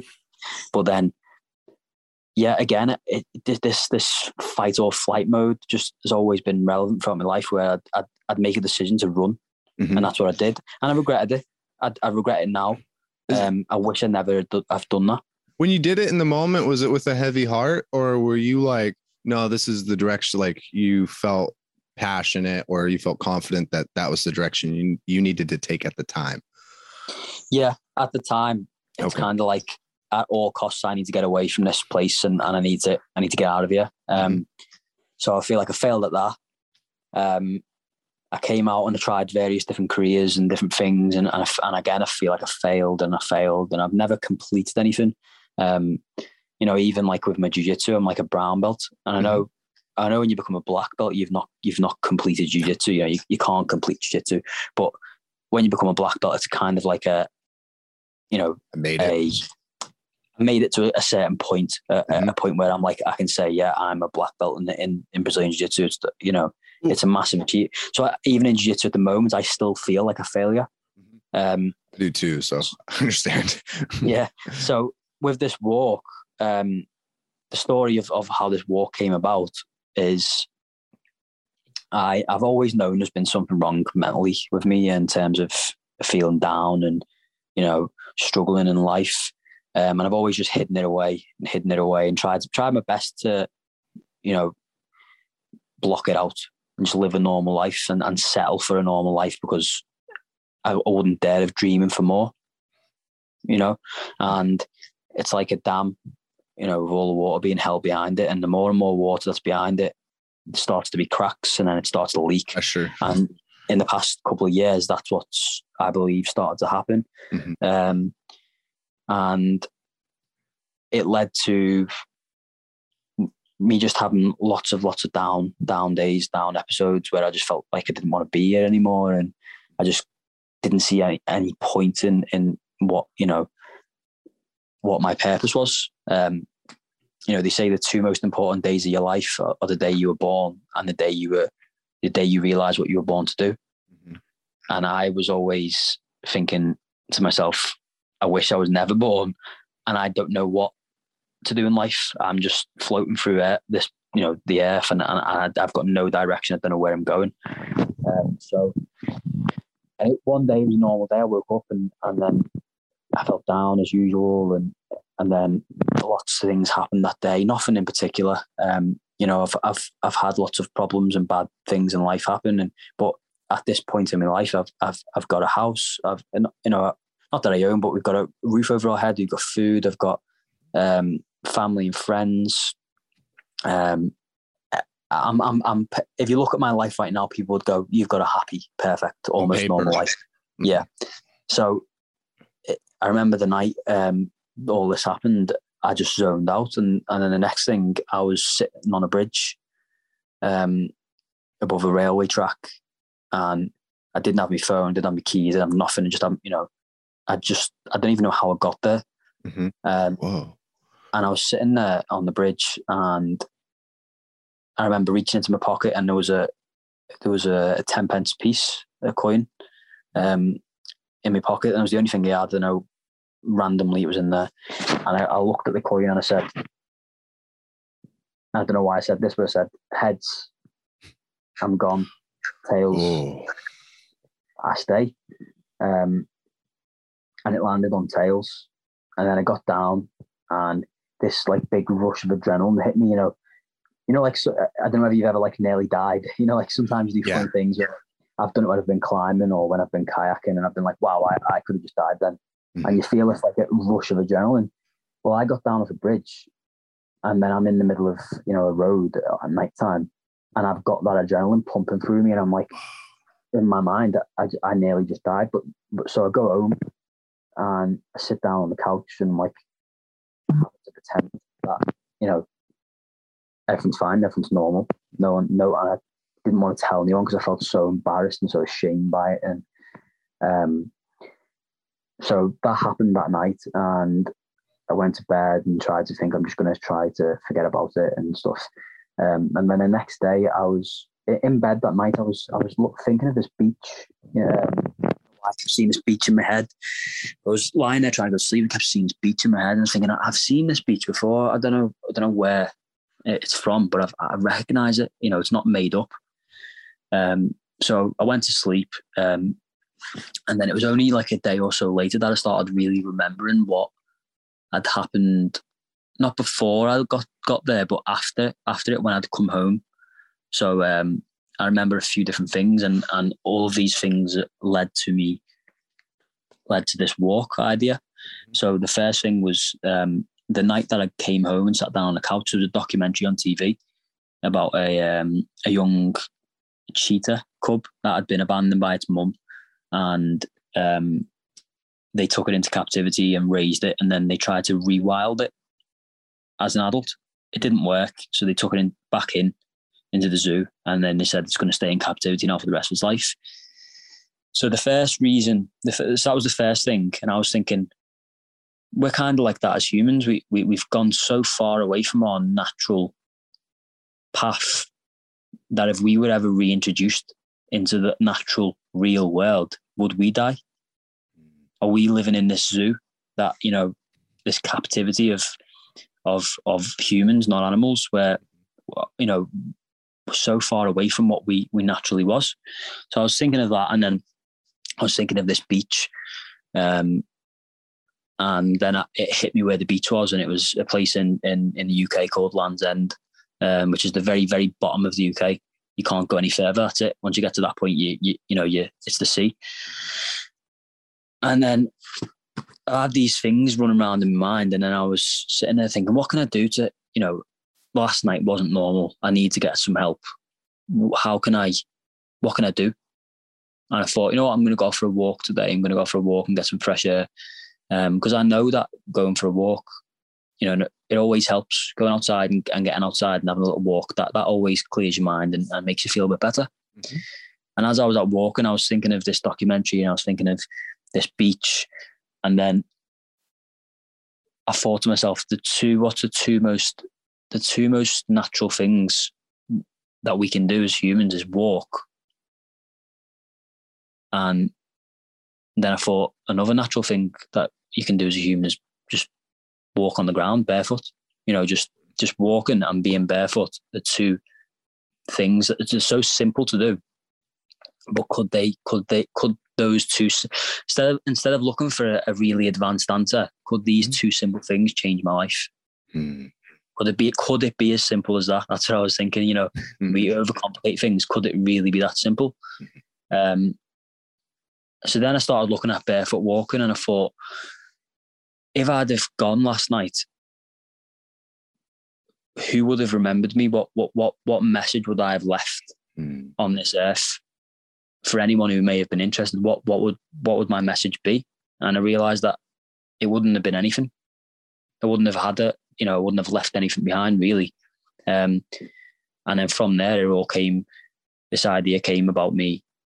I thought, well, maybe I could walk the full length of the UK from John O'Groats to Land's End barefoot. And then when I Googled that, there was a world record already. So I thought, well, if I walk a little bit further, I'll set a new world record for that. And I'll be able to raise awareness for the cause that I'm doing it for, and leave a message to people, that if people type in my name, they'll see that record, and then from there they'll hopefully see the reason why I did the record. It's not about the world record, it's about the reason why I'm doing it. And I feel like the best way to get that out there is to break the world record. Mm-hmm. So then I'll be the only person in the world who's done it, and then people will go, well, I wonder why he did that. But yeah, the reasoning behind it is I want to raise awareness for mental health. But in particular, I want to shine a light. It's a bit different, I think, obviously in the UK with the care system. But the way it works here is once you get to the age of 18, that's it. That you just, it's almost like you cut off. So they take you into care, and they put you with foster carers, and the government look after you, if you like, until 18 years of age. Mm-hmm. And then that's like a pat on the back, and off you go into the world. Do they give you is there like a program where they're like, here, you got to live on your own now? Or are they just like, you're released? Pretty much, yeah. pretty much. And that's not that bad in terms of living. Mm-hmm. But what my main issue is that it's bad for mental health in terms of all the trauma Mm-hmm. that you suffer as a child. If you've been taken into care, then you've suffered some form of trauma. That trauma that you've suffered as a child does not get looked at. Mm-hmm. It's just the basic necessity of you to live as a human and survive till you're an adult, and then off you go. Mm-hmm. After that, there's no help. And then, so what I've discovered is that it took another. I knew there was always something wrong. I knew that. I knew there was always something negative in my mind, damage. But that didn't come out till I was 25, 26, 27. So if I'd have had help earlier, would I have suffered what I've suffered now? And I think, again, it comes back to children. And I wanted to help solve a problem, which I believe is a problem, is that the aftercare, it should be more. Mm-hmm. But then when I was thinking about that problem, it made me think, well, there's no point in solving a problem. There's no point. It's like you're saying with the pads for your feet, for the fallen arches, that all that does is medicate the problem. It doesn't solve the problem. Mm-hmm. So I thought to myself, well, let's not medicate it. Let's try and solve. Let's get to the root of the problem. And the root of the problem is when you're a child and you get put into care, getting mental health help then. Yeah, that makes sense. And then if that is achieved when you turn into an adult, you'll have a way to cope with what you've suffered. Mm-hmm. And so I believe that there is a few issues with the way the system is run, and people aren't aware of it. Especially in the UK, people don't know unless you've been into care. You don't know what happens.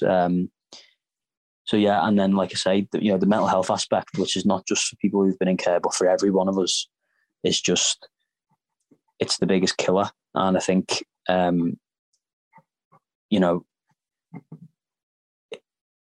if you can just talk, it's the hardest thing to do is just to talk. Mm-hmm. But there's no medication, there's no pills, there's nothing that will help you more than just talking to someone and not even getting their advice. When I've spoken to people, I've not really even wanted their advice initially. I just wanted someone to listen and go, "You'll be okay. I'm here if you need me, and you will be okay." And that's it. And once you do that and you speak for the first time, it's hard, and it only gets easier after that. It definitely does. There was things I'd not spoken about that I'd locked so far deep away that I'd never spoken to a soul on this planet about. And now I feel, when I've spoken to people about these things, it is hard when I'm doing it, but I feel so much better after it. Is speaking those things that were once very challenging for you and now still challenging, but you're able to talk about them more. Was that as challenging as doing your first martial arts class, or was that as challenging as going for your first barefoot walk? Did that not the specifics, but the general from 1 being easy and 10 being the hardest thing you've ever done, right? Is going and talking about what you've been through and how you feel and what you think. Was that just as hard from 1 to 10 as your first barefoot walk, or your first time getting into martial arts, your first time jumping into the water? Did it have that level of difficulty, or was it more? No. So for me, speaking about things is the hardest thing I've ever experienced. And it's actually had a positive effect on a lot of things. I now kind of feel invincible. I feel like the barefoot walking, the jiu-jitsu, it doesn't matter. It doesn't matter what it is easy compared to saying a single sentence. Did it take you to feel that way about those? Like, did you always feel like those things are easy compared to other tasks in your life? Or when you started talking about things, did you realize that, wow, this is even harder than that? Yeah. So that's what I'm saying. It's been like a really significant, the moment I started talking about my past, and it started to make me feel better. The moment I realized that actually all these other things in my life that are physical, and all these other physical challenges that we take on, and anything else compared to what I'm speaking about now, and reflecting on the fact that how amazing it is that I made it where I am. Just for me to make it to where I am today, it may not look much, but it has been harder than anything this world can. It's been harder than anything that I could challenge myself with. So the moment I started talking, it was the moment that I felt like, they say people like Conor McGregor or Lewis Hamilton, or famous people who's David Goggins is another one. They say that they envisioned themselves winning the UFC belts, or David Goggins saw himself walking across a stage and becoming a Navy SEAL. I've never been able to do that in my life. I've never seen myself as when I started martial arts as being in the UFC. I've never saw myself as being a Royal Marine. I never envisioned myself as doing these things. And I think that was because I knew deep down that I wouldn't be there. But I saw myself walk onto that beach, and it was more real. It was as real as this right now. And at that moment, I knew that it's not. People go, oh, it's hard, and it doesn't hurt your feet, and isn't cold, and it's going to be really hard. And at that moment, I knew that it's not. I've already done it in my mind, and my body's always been able to do anything. It's my mind that's always let me down, and now my mind and my body are starting to work as one. It's not going to be as hard as what I've already faced. So I'm confident in it, and I also have some people who, like, I can tell don't think I'm going to do it. Like when you're speaking to people and you tell them what you're doing, or they know what you're doing, and they kind of, there's like a little bit of doubt there. And that's fair enough, because the people who have been close to me know that I have always kind of like given up. Like left the Marines and left this and not done that, and said I was going to do this and then not done it. So they've got their doubts through experience of me actually, oh, I'm going to do this and then not doing it. So it's kind of like almost like a happy little secret that I've got. I'm looking at them and I'm thinking, you think that I'm not going to do this, but you're gonna be surprised, because I've planned to do the walk on May the 4th for 50 days. It's going to be 30 mile a day every day. And I'll do 1,350 miles. And that's the plan. But I've said to myself that from May the 4th, whether it takes me 50 days or it takes me 100 days or it takes me 2 years, I'm not coming home until I've walked that distance barefoot. So, there's some people doubt and some people believe in me, but it's all irrelevant whether people believe in me or people doubt me, because for the first time, I feel like I believe in myself. That's so powerful. Yeah, and it's good. I'm still, like I say, I'm still speaking to a counsellor every week, and I'm still struggling, still having down days and stuff. I'm not fixed, but I'm definitely now on the right path, and that path is my own path. Do you think your mental health's like a black belt, and that there's no end? There's just like more understanding and more ease as you move along, or do you think that there is like an end? Yeah, definitely. I think that we all have our experiences in life, so we can't change that. I can't change the past. And I don't think that I'll ever be in a position where I'm like, oh yeah, I don't get down, or I don't get upset, or don't get angry. All of these things I believe are needed in life. Just like pain. it's how we cope with them and how we utilize them. And that's the thing that I've been missing. So I've always coped incorrectly. Mm-hmm. So I think the key is discovering how to medicate yourself with like the natural world, you know. Good people.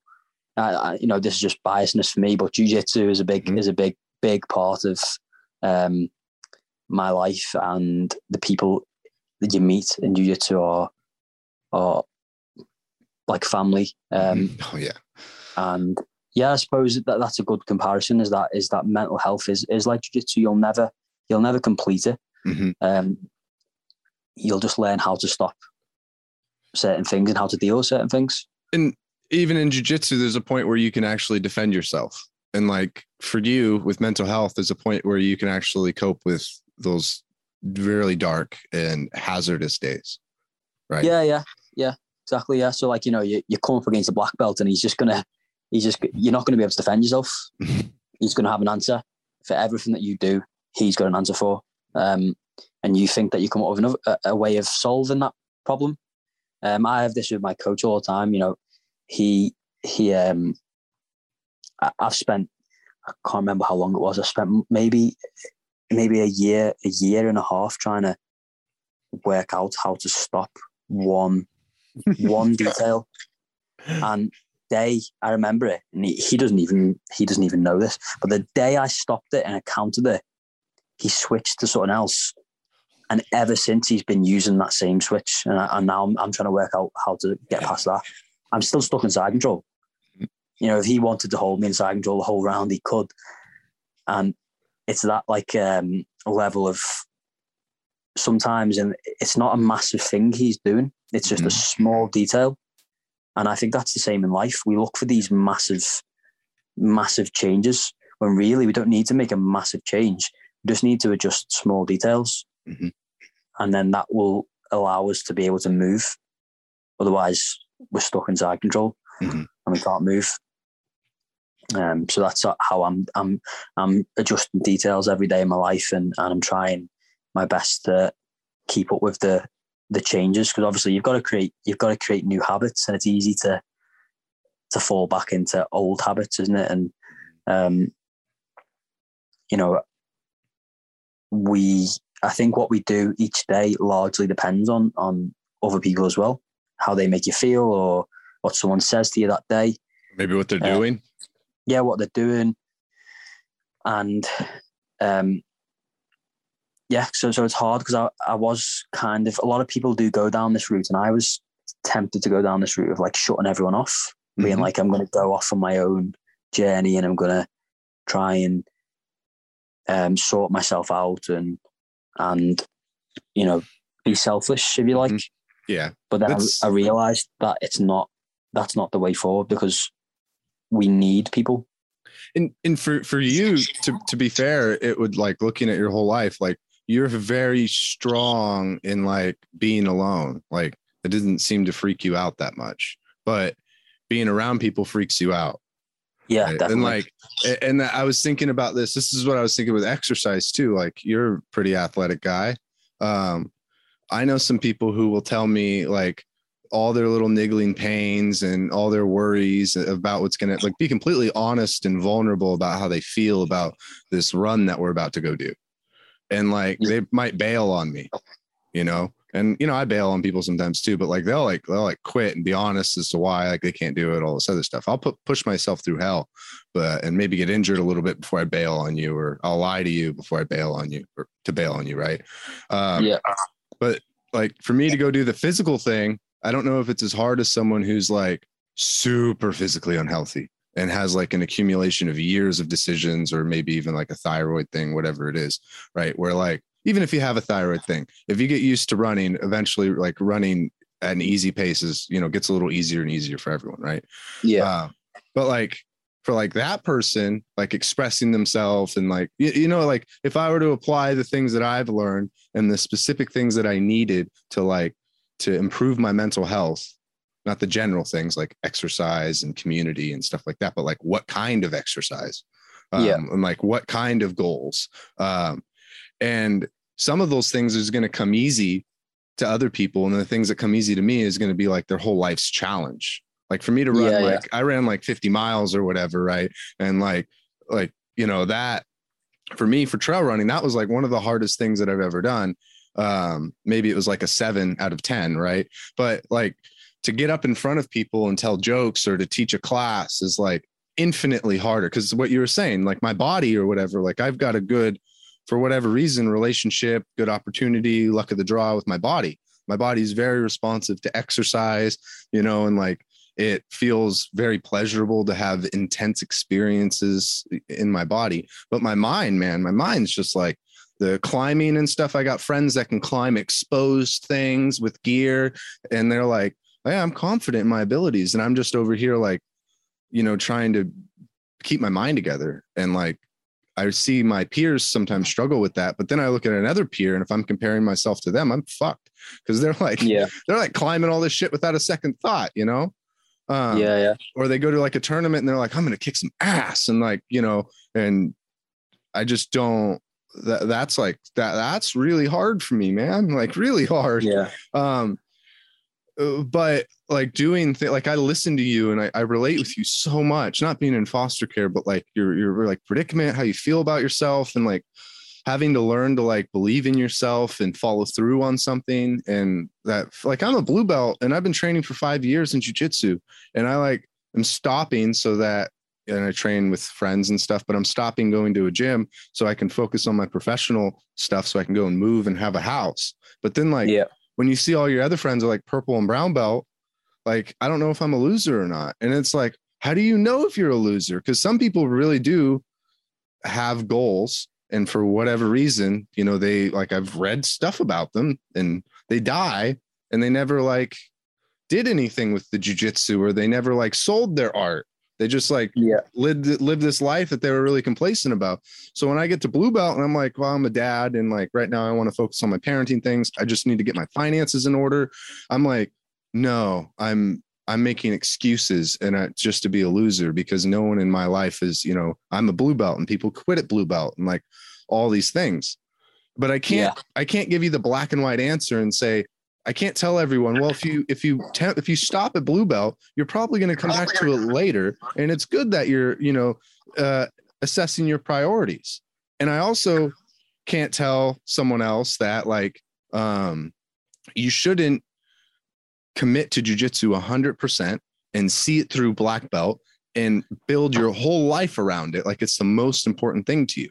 Like for some people, that's exactly what they need. And for others, it's like you needed more than that. Jiu-jitsu really, really helped you, it sounds like, in your development, but like, it just wasn't enough for you to break through this, like this other psychological barriers that you had. Yeah. And I think it's all about balance. That's the key to like, we always, prioritize different things, and then you feel guilty about the things that you're not prioritizing that you maybe used to do. But you know, for example, for me, I'm at the stage now as a brown belt where I know I'm confident in my abilities on the mat. I've rolled I've been to New York and I've rolled at Henzo's with the Danaher team there, and some of those blue belts were like black belts. They were unreal. It'd be a cool experience. Yeah. I've rolled with black belts and beaten them. I've rolled with black belts who've absolutely toyed with me. Mm-hmm. If I really focus on my jiu-jitsu, you know, my coach has said this, and I think other people would be of the same opinion. If I really focus on my jiu-jitsu between now and, you know, 12 months to 18 months, I think I wouldn't be far from getting my black belt. Mm-hmm. But I'm sacrificing that. At the moment, I'm doing jiu-jitsu, but I'm not doing jiu-jitsu. I'm being mm-hmm. very, very safe not to hurt my legs, mm-hmm. which means I'm not really doing much training. When it gets into the new year, I'm probably going to have to stop doing jiu-jitsu altogether, because someone, you know, does a leg drag or something just wrong. And as you know, you get a lot of injuries in jiu-jitsu. Sometimes they're caused by yourself. Sometimes they're accidents caused by other people. Sometimes someone will roll into you, whilst you're grappling over there, and someone lands on you, and it's a complete accident. But I can't risk any of that happening, because if it hurt my feet or my knees, it's going to really compromise the walk. So I know that in a time where I could be progressing my jiu-jitsu to get that black belt, I'm having to go, no, I need to prioritize this, because there's no point in me having a black belt. No, rephrase that. I won't be around to have a black belt if I don't sort my mental health out, and I don't sort out my life, so that when I am a black belt, I'm as strong in my mind as I am in my skills in jiu-jitsu. I kind of don't even want to get my black belt until my mind is there, because I feel like I'd be a kind of a fraud, in a sense of I'd have the skill set and I'd have the knowledge, but I think being a black belt in jiu-jitsu, you need to be more. You need to have the mental strength, and you need to be a role model, and you need to be a leader, an example.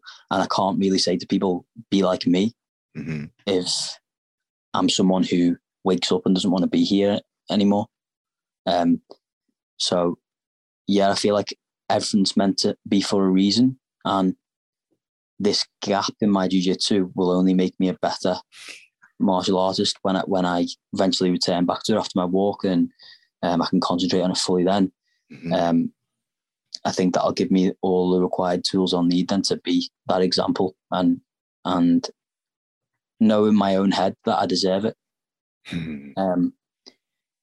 Because it's not just about performance on the mat or competition. It's not.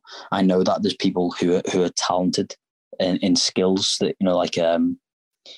there's some superstars out there at the moment in jiu-jitsu who are like 16-year-old blue, purple belts, and then the next thing they just go blue, purple, brown, black, and they're in the top 10 in the world in jiu-jitsu.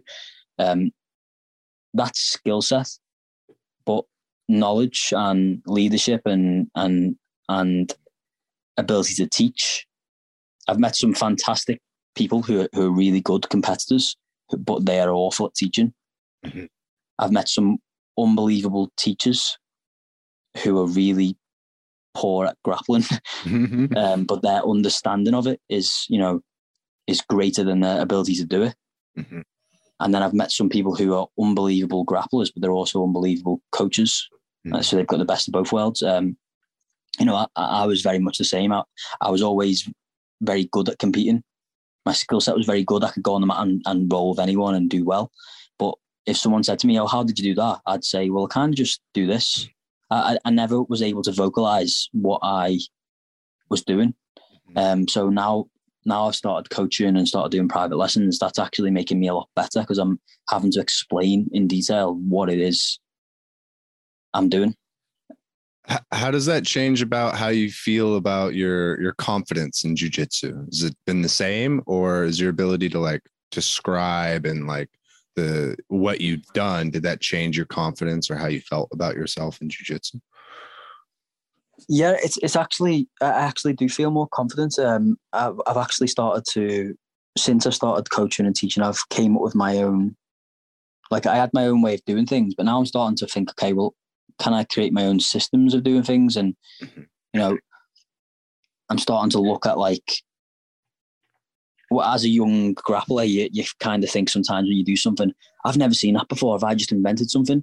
And then you do the old go online and check, oh yeah, it's been invented. Someone's done it somewhere. And you lose that aspiration of inventing a position or a move or a submission, because you think, oh, it's, nothing's new under the sun. Someone somewhere's done it. But now as I'm starting to teach, I'm starting to go, okay, actually, maybe I can. Maybe this is unique. Maybe no one has thought of this. And you become more of an inventor. So yeah, I feel confident that it's helping me. Do you feel like when you're you're in that inventor mindset and you had reached this self-discovery, do you believe that that if you didn't have access to the internet and you had this self-discovery, do you feel like it would trigger a state of mind or an attitude that would alter your learning process? as opposed to someone who had a sense of discovery and then they looked and they're like, oh, it's already been done.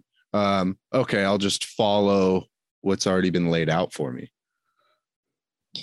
Yeah, I think you would reach a stage where, so I say this a lot to people, that when you learn like fundamentals and you learn a basic submission or a position, that when you become much more advanced, you will adapt that specifically to the last detail for your own body. So even though you'll be able to teach it to people and you'll be able to say, this is what I do, it'll never be as perfect for them as it is for you.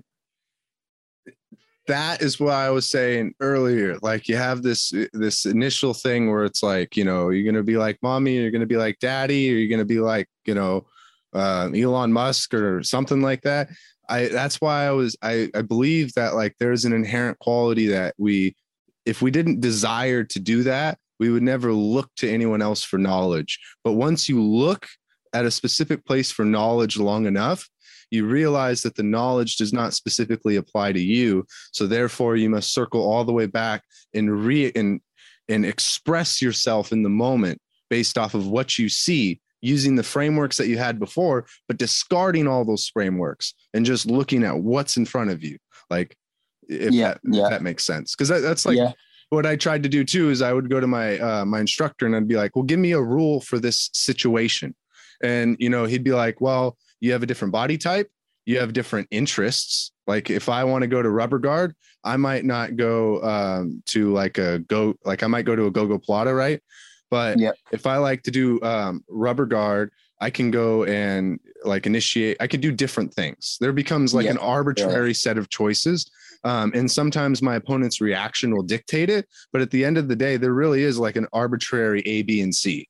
And once you go to A, then you realize that like, then there's only a few choices after that. But like, there becomes like personal decision making there, It like personal preference. Yeah, like I have friends who like, love to do like leg locks and things like that. And like, I have a leg lock game, but like I got a rubber guard game, and that's I'm like, for some reason I look at the chaos of a match and all of a sudden I see rubber guard opportunities everywhere. And the more that I point myself towards rubber guard opportunities, the more unique openings that I find that are only specific to my partner's behavior and the choices that I'm making.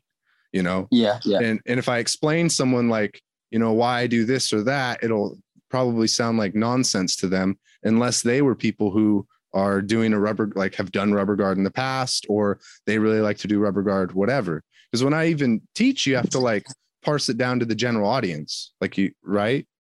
Yeah. So you get different, exactly. It's different. It's preference. Mm-hmm. It's how you want to apply your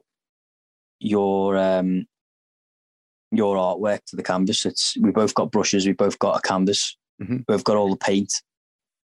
We've both been taught that you dip your brush in the paint and then you put it on the canvas. But once we actually start painting, it's not going to be the same. It's going to be different completely, and it's subjective because we'll both have paintings at the end after we've finished. And no one can say that one's better than the other. No one can say, they can have their opinions, but it's subjective. If I was going for rubber guard, I would be more likely, because this is my preference, I'd more likely to try and go towards omoplata to get them to roll. And once they roll, I'd back step and go to sort of like mounted triangle or a top position, basically.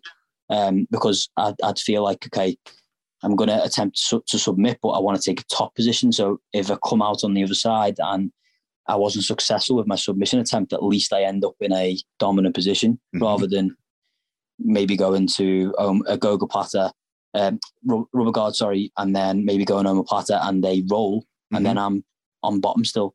Yeah. So I would use all that just as a way to get to top. But like I say, we both started in rubber guard.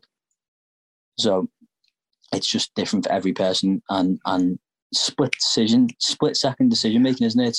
It becomes second nature, almost like it's not even a decision that you're making. But I think that's what's beautiful about it, is that there's no right or wrong answer. it's just it's eternal. Like, it goes on forever and ever and ever. But the end of the round, the end of the match, the idea of like not meta success, like success as a whole, but success like in the game itself is clear. It's not like it's not like the judges think you're like the cool guy, or like the judges today just decided that you know what I mean? Like, there's like, you get this in MMA sometimes when it comes to like judging for points, right? Like, I know that it's a little more clear in MMA than it is in, like, let's say like who's judging who has the best painting, right?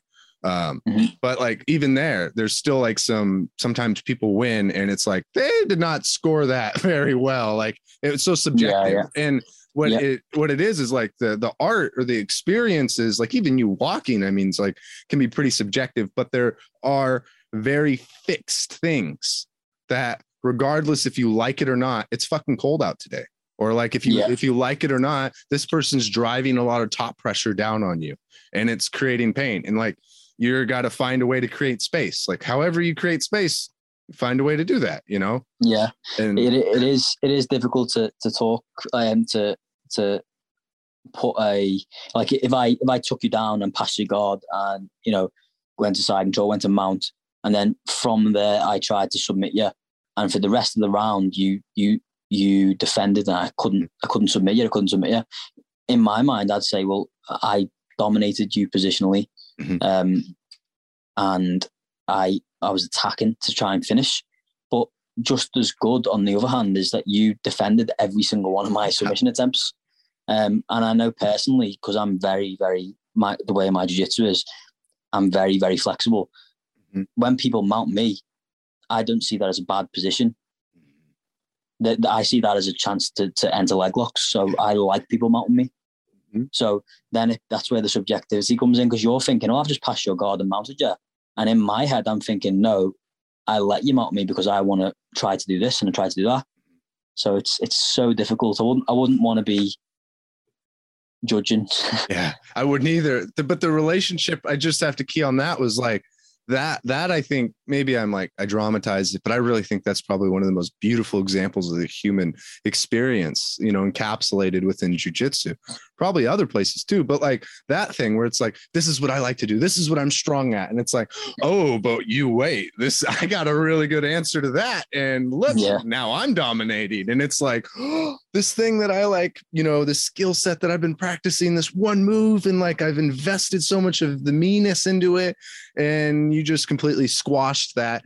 But then, like, obviously you haven't figured that out through jiu-jitsu specifically, and I kind of haven't either. But then it's like, well, that's why your self-worth isn't tied up in your ability to mount someone. It's like your self-worth comes from, like, you learn confidence from these activities, but you just remind yourself that it's you. Like, it's not because you've done jiu-jitsu and you're this specimen of a person who's decided to do jiu-jitsu, and very few people can decide to do jiu-jitsu. It's like, no, you do it, and you know how to, you know, leg lock somebody when they mount you because you've practiced it a lot. And if it doesn't work, it doesn't mean you're a bad person. It just means you practice more. And you know that you're a person. And if you want something, you've shown yourself you can be consistent enough to learn how to at least put someone in a leg lock from mount. So like, you know that even though that you're not judging yourself on your skills, the what you have put into it, the person that has showed up to acquire those skills is worthy, you know, not because you're good at anything. It just, you always have been that, Nathan, you know, like I've always been that, but you just, and like look you say, it's a proven thing as well. Cause then, you know, I may attempt that specific thing over and over again and have success with it. And then I have success with it against high level people. And then I don't have success with it, but I know that actually, that's something I can put in my toolbox. Or I could try and go for a leg lock when you're in mount on me. And every single time I do it, it doesn't work. And no matter how many times I try to tweak it, try to do something to change it, it does not work. That's fine. Because you can just go, okay, that clearly doesn't work. That clearly shouldn't be put in my toolbox. That clearly is not a correct technique. It fundamentally does not work, so I'll leave it. So like you said before about it being some things are facts and some things are not in jiu-jitsu. It's true. An armbar is a fact. If your arm's straight, and I've got everything right, that's going to break your arm. That's a fact. Mm-hmm. No one can say, oh, well, arm bars don't really work. They've been proven over hundreds of years. They work and they break your arm. Mm-hmm. Whereas some people could go, oh, well, I don't know, I'm trying to think of a submission now. That's a bit mad. Like a buggy choke, you know, everyone's been going about these buggy chokes recently, which obviously it works. It's a submission that works, but at the same time, it's something that if you turn your face to an inch to the left, it doesn't work. Yeah, we've been practicing that, trying to figure that out. Mm-hmm. Yeah, you turn your face towards the hips, or even you put a frame on the hip, then that's it, game over. So you're in bottom side control and you're trying to go for a choke. Is it not better to go to regard? Mm-hmm. You know, so it's things like that where the facts, you know, I've tried that buggy choke 50 times, I've got it once. Mm-hmm. Okay, I've tried an armbar 50 times and I got it 38 times. Yeah. So there's a clear difference there on what is successful and what's not. And like a measurable, like clear difference. That's the thing. Yeah, massively. And you could still say like, well, I just need to improve the choke of the buggy, you know, the buggy choke technique. And you can still do that and you'll still get measurable results because you're not seeking approval. Like you're seeking pass or fail. Yeah, exactly. Yeah. And I've had it with, I do this like bicep crush, where I weave my leg in the arm and in an open guard, and then they pass, and I let them pass to fall into it, and I get this bicep crush and bottom side control, and I've caught loads of people with it. And then I remember my coach saying, "But have you ever got any good people with it?" And I was like, "Well, I've got some purple belts, some brown belts. Yeah, but have you ever got any black belts with it?" And I was like, "No." And then a guy came down, and he, one of the best black belts in our country, he come down to train or do a seminar at our gym, and he brought his brown belt with him. And I was rolling with his brown belt, and I was like, "Oh, here it comes this move. That's not great. I'm gonna watch me get this on this guy." And I got into the position, and I had it locked up as tight as I've ever locked anything up. And I'm like, I'm going to get him in front of his coach. Mm-hmm. And he just looked me in the eyes and like almost shook his head to say, "You're never ever going to get that on me." And then I thought, I've got to let go. And then I was in bottom side control. Mm-hmm. And then his coach, who's one of the, like I say, he's one of the top black belts in the country, he said to me, "Do you ever get anyone with that?" And I was like, "Well, same question my coach had asked me like a couple of days." And I was like, "Kind of, yeah, I get, you know." And they both were suggesting that although it's a technique that obviously works on people, if it doesn't work on a black belt, or it doesn't work on an elite level person, then should you be doing it? Mm. And I kind of got that, which is I think what we should all be doing, is that when we compete, we should compete in a way or when we spar or when we drill, is that if it wouldn't work on Gordon Ryan, mm-hmm. you know, sometimes we do things and we get away with doing them just because we can. Yeah. Well, I mean, even outside of jiu-jitsu, right? Like you'll tell like little, you'll lie to people, right? Or you'll hide things so that you could work around it, but you're really avoiding taking responsibility for confronting that person or setting that boundary, right? But eventually you're going to have to do it, right? And that's that big moment. That's kind of like what you're saying, right? It's like you have all these small moments to prepare for it if you act like you have to take responsibility for it, or if you act like you're going to have to apply this to Gordon Ryan. And so if you have found that that you're not able to get it to these higher level people, but you can get it to people who are not as knowledgeable, for instance, being better at that, what's that going to do? Make you take advantage of people who aren't as knowledgeable? Exactly. Yeah. So it's there's a lot of transferable lessons from jiu-jitsu that you can apply to your life. Mm-hmm. And it's exactly that, you know, if I, not that I would even get close, but if I got a Kimura on Gordon Ryan, mm-hmm. and I got the mechanics set up perfectly and I got everything locked down perfectly, then I should get the Kimura there and finish it, and that would be right. But mm-hmm. I'm never going to get him with some crazy bicep crush. Mm-hmm. So therefore, I shouldn't be doing that at all on anyone, because if it's not going to work properly, then it's not going to work at all. So in life, I think we should do that as well. If being a certain way or acting a certain way around people, or doing certain things isn't going to be effective for everyone, then I don't think you should do it. I think, you should just try to, don't know. Hard to put it into words, isn't it? Yeah, it is. But I would actually say another thing on top of that is that if you feel so compelled, though, to prove like Nathan and I wrong, feel free to commit yourself to practicing that technique and working it. And then once you're like, hey, I have a track record of tapping black belts with this, then you get the opportunity to compete or disclose your past and your information and who you've competed against, right? And you're then like, wow, okay, you did make that work. Or, oh, you spent all that time and you didn't. Thanks for using your precious time in this world, like we do with all things, like you're doing with your barefoot walk, to experiment and reach a conclusion that we can all share in. Like, I appreciate that. Because exactly, that's what people do sometimes with like religion, right? If they're like, if you don't believe my religion, like you're going to go to hell. And there's this guy that I really like called like Ram Dass, and I'm not really religious, but I like reading about all the different kinds of stuff just to see the perspectives. And the thing that I love that he'd always say is, hey, if what I'm saying doesn't sound right, then like, it's not for you. Like, I don't want you to commit to any of this stuff, go and find the thing that you believe in, go and find the things that the words or like the information that clicks with you, and these things in jiu-jitsu, it's wonderful because like, if you were to say, hey, Will, do I look hot today? I don't know. I would just like, it's really, really difficult for me to be honest all the time. My son will be like, Dad, look at the picture I drew. And it's like, what do I tell him? Like, I don't tell him like, wow, it's the best picture you've ever drawn, like I've ever seen in your whole life. I do like, wow, I like the amount of focus you put into that. Or I can tell that, I like the details you showed there. Like just noticing those things as opposed to being like, you're good or you're not good. Right. Yeah.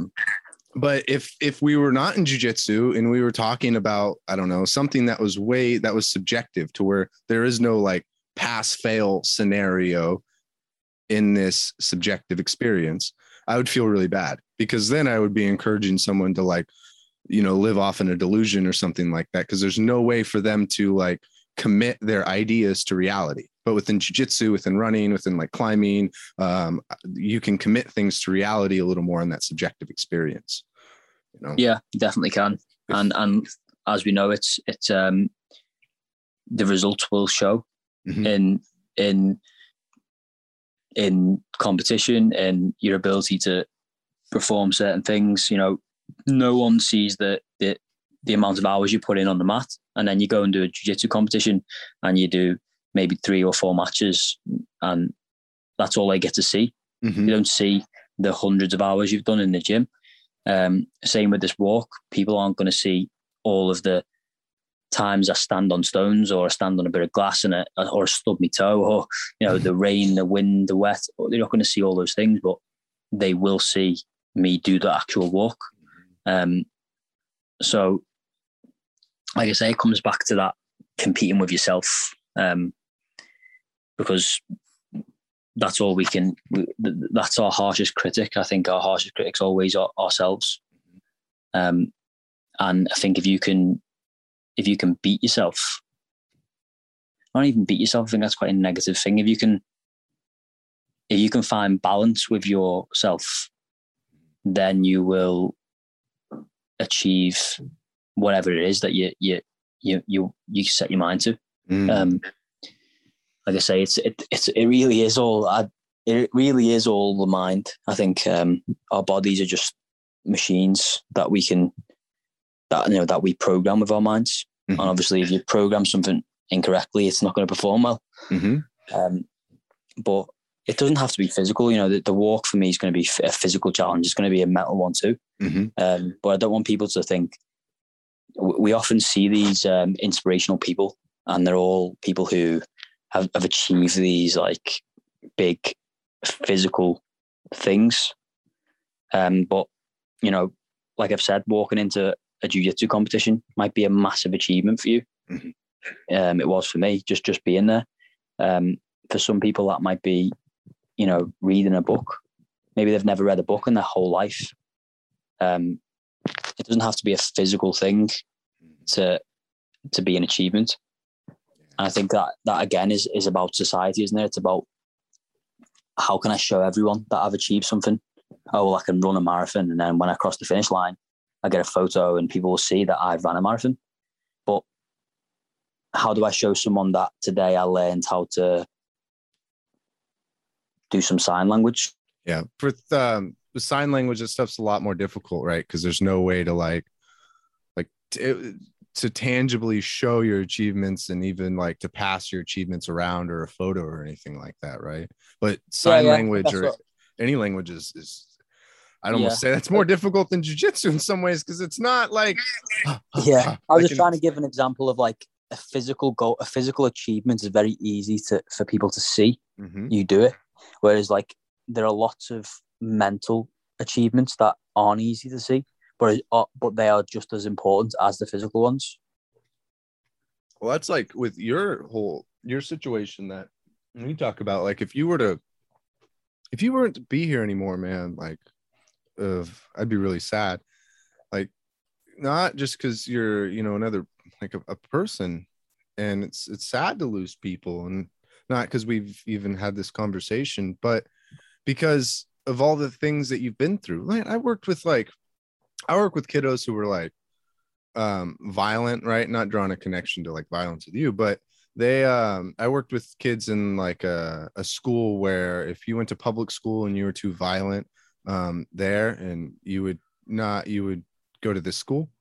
And and we had alternative schools too, but this was like kind of beyond that. And some of these kids, like the kid that I worked with, he was in foster care, and he was there with with only boys, and they're older boys, and he was in witness protection program from his mom, and like his mom did terrible things to him, and his dad tried to kill him, things like that. But like he's in foster care, and there's all these like teenage high school boys that he lives with, and they like beat him up and stuff. But he comes to school and he tries to throw rocks and like stab you with pencils and things like that, and he's like incredibly violent. And what they continually did was they put him in his own room by himself because he was violent, and he would try to like attack the teacher.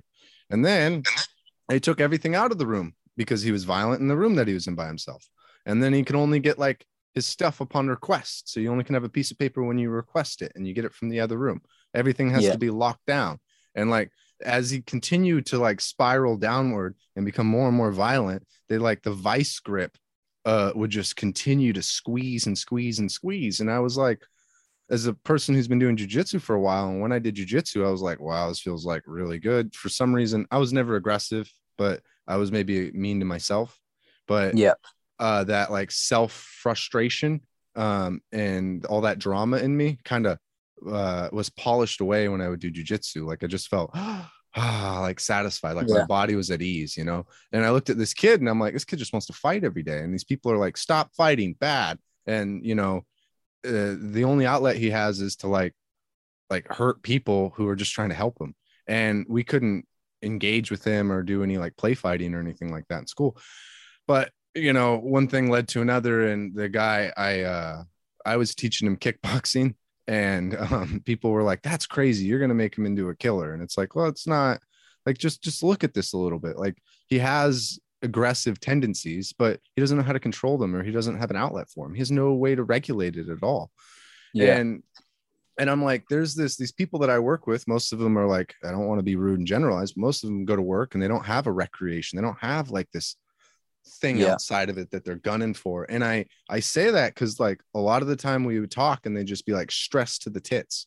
Like, and I'm gonna go home and I just need to get drunk this weekend, or like they're just like such it's a hard life and it's a hard job, but I just didn't see them like overflowing with resources in that way as a person. And when children would get escalated, they'd be yelling too and like running around like a chicken with their head cut off, So, but I'd start bringing in some jiu-jitsu people, and like, it was like calm as day for them. It was like what you're like now when you go up and teach, it was like the difference of people who didn't do jiu-jitsu and handle these aggressive children. It was like someone teaching for the first time in their life, or someone like, doing running for the first time in their life. And then I see these people in jiu-jitsu and just day in and day out, like recreational conflict, if you will. And they enter these situations with an escalated student. Sure, they're like nervous sometimes and stuff like that, but like they're cool, calm, and collected.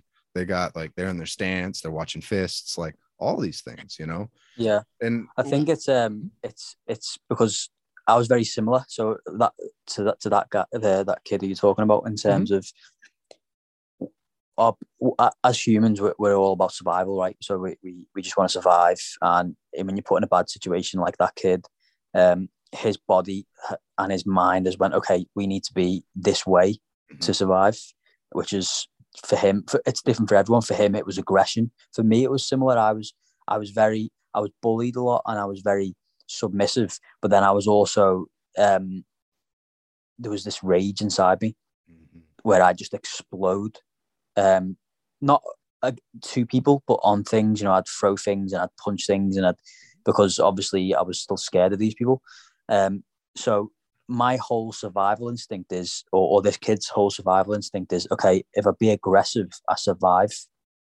And then you put him with someone who does jiu-jitsu, and his survival instinct kicks in, and he goes, okay, I'd be aggressive, I'll survive. And then he doesn't survive, because the guy who knows jiu-jitsu just controls him, submits him, start again. I'd be aggressive, I survive. He doesn't survive. And this cycle starts to break, and he goes, it's not even him that does this. I think it's his primal instinct goes, hold on. I'd be aggressive. I don't survive. I'd be aggressive. I don't survive. And then this cycle breaks of, well, this is how I always was, and it always worked, and now it's not working against the jiu-jitsu guy. And then you start to go, hold on, okay, if I don't be aggressive and I actually learn and be calm and be in control, I survive. And it flips. And then I think that's why jiu-jitsu is great, or any martial arts great, because it shows you a path that does work instead of one that doesn't. And you quickly find that out, because like you say, the moment you start to engage in a fight or a roll with one of these guys, you're going to lose every time until you learn that that's not the way. But people are scared of it. And like you say, they see someone who's aggressive, and then they see martial arts, but they don't see it as martial arts. They see it as fighting. And they go, oh, you're going to train this aggressive person to be able to do damage in an even worse way. I think the benefits outweigh the negatives there, because that aggressive person could easily pick up a knife or a gun or a bat, or, you know, even if they don't know how to fight, they can still seriously hurt someone. What they're getting from learning how to fight is not the fighting part. It's the morals and principles that you need to learn to be able to do it successfully. And once you learn that, like me, I then stopped wanting to hurt people. I stopped. There was no desire for me to ever engage in a fight that wasn't like a competitive, you know, a competition where I was testing myself. And there's been plenty of opportunities where I could have gone into fights, and I never have. So, you know, I think it should be.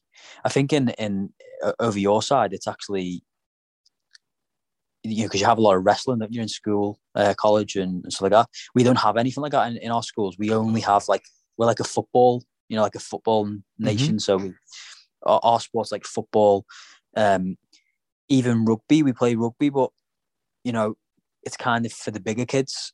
Oh, yeah. If you're a little kid, you don't play rugby. It's like the bigger guys.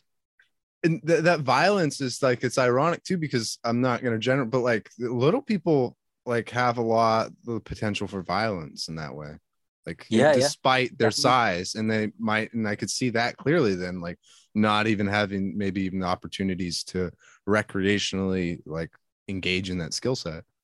Yeah. So, you know, I think like we definitely should have something in the UK where it's like a combat sport or a physical, like wrestling, jiu-jitsu, something like that is like a part of like the physical education.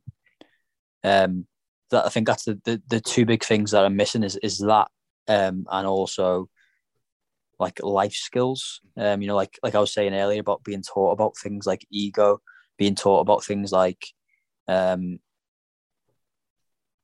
I think if you're not getting looked after at home, then your schooling, your education has a responsibility to also look after you in certain areas, like to do with finances and to do with all sorts of different life skills rather than just learning English and maths and science. And we don't have anything like that. Do you guys have a pretty like solid recreation system there of like runners and like jujitsu and like climbing and tennis, things like that? So in like the public schools, not really. Mm-hmm. It's just like you have like your core, like English, math, science, geography, that type of stuff, history. But as an adult, as an adult, yeah, we do. I think it's a case of finding it, isn't it? You've got to go looking for these things. But yeah, we've got pretty much most sports that you can go.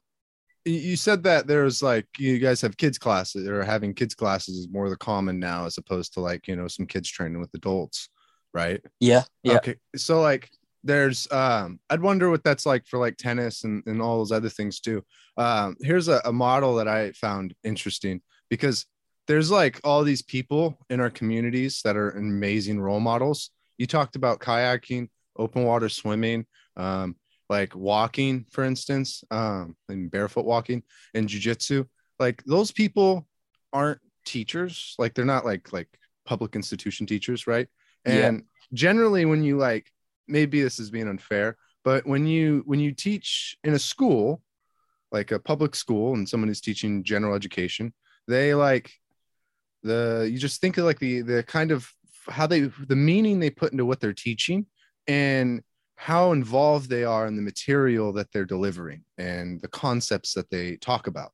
And then think about like your jujitsu instructors and like people, who open water swim, who's really good at that. Maybe a kayaking instructor or like guides even in your area if you have one. And like, think about like the level of passion and commitment that they have. And even like, I went on a whitewater rafting trip. As no one ever like guides jujitsu, but I guess you do seminars in jujitsu. Anyways, whitewater rafting trip. They're like, so like, what do you want out of this? Do you want like us to just take you down the river? Do you want to like learn more about how to whitewater raft on your own? Like, do you want to learn how to be a guide? Like all these kinds of things, they just like, what do you want? We'll give it to you. We'll do all the work for you. Most of the work or some of the work. And like, I realized that kind of like in jujitsu, it's like, here's the mat, like here's the rules, here's the technique, and apply yourself in that framework.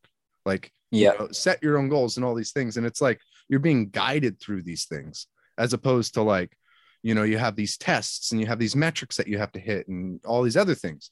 But these people who do jujitsu, like I realize these people who are teaching children's martial arts are like trying to do more tournaments or like learning about new rule sets, watching, combat jiu-jitsu worlds or whatever on the weekend. But like a teacher, a public institution teacher is not like going to like the debate, like watching the debate thing. Like sometimes they are, but they're not like that involved. But to see a human being who's like you, so in love with these things, and even wrestling with some other like darker things and like meaning and stuff like that, I could just imagine what kind of role model you're like to a child. And like I don't know if I could replicate that in the public institution. When I worked in the public institutions, I didn't see that. I saw a different, not kind of teacher, but like a different style of education.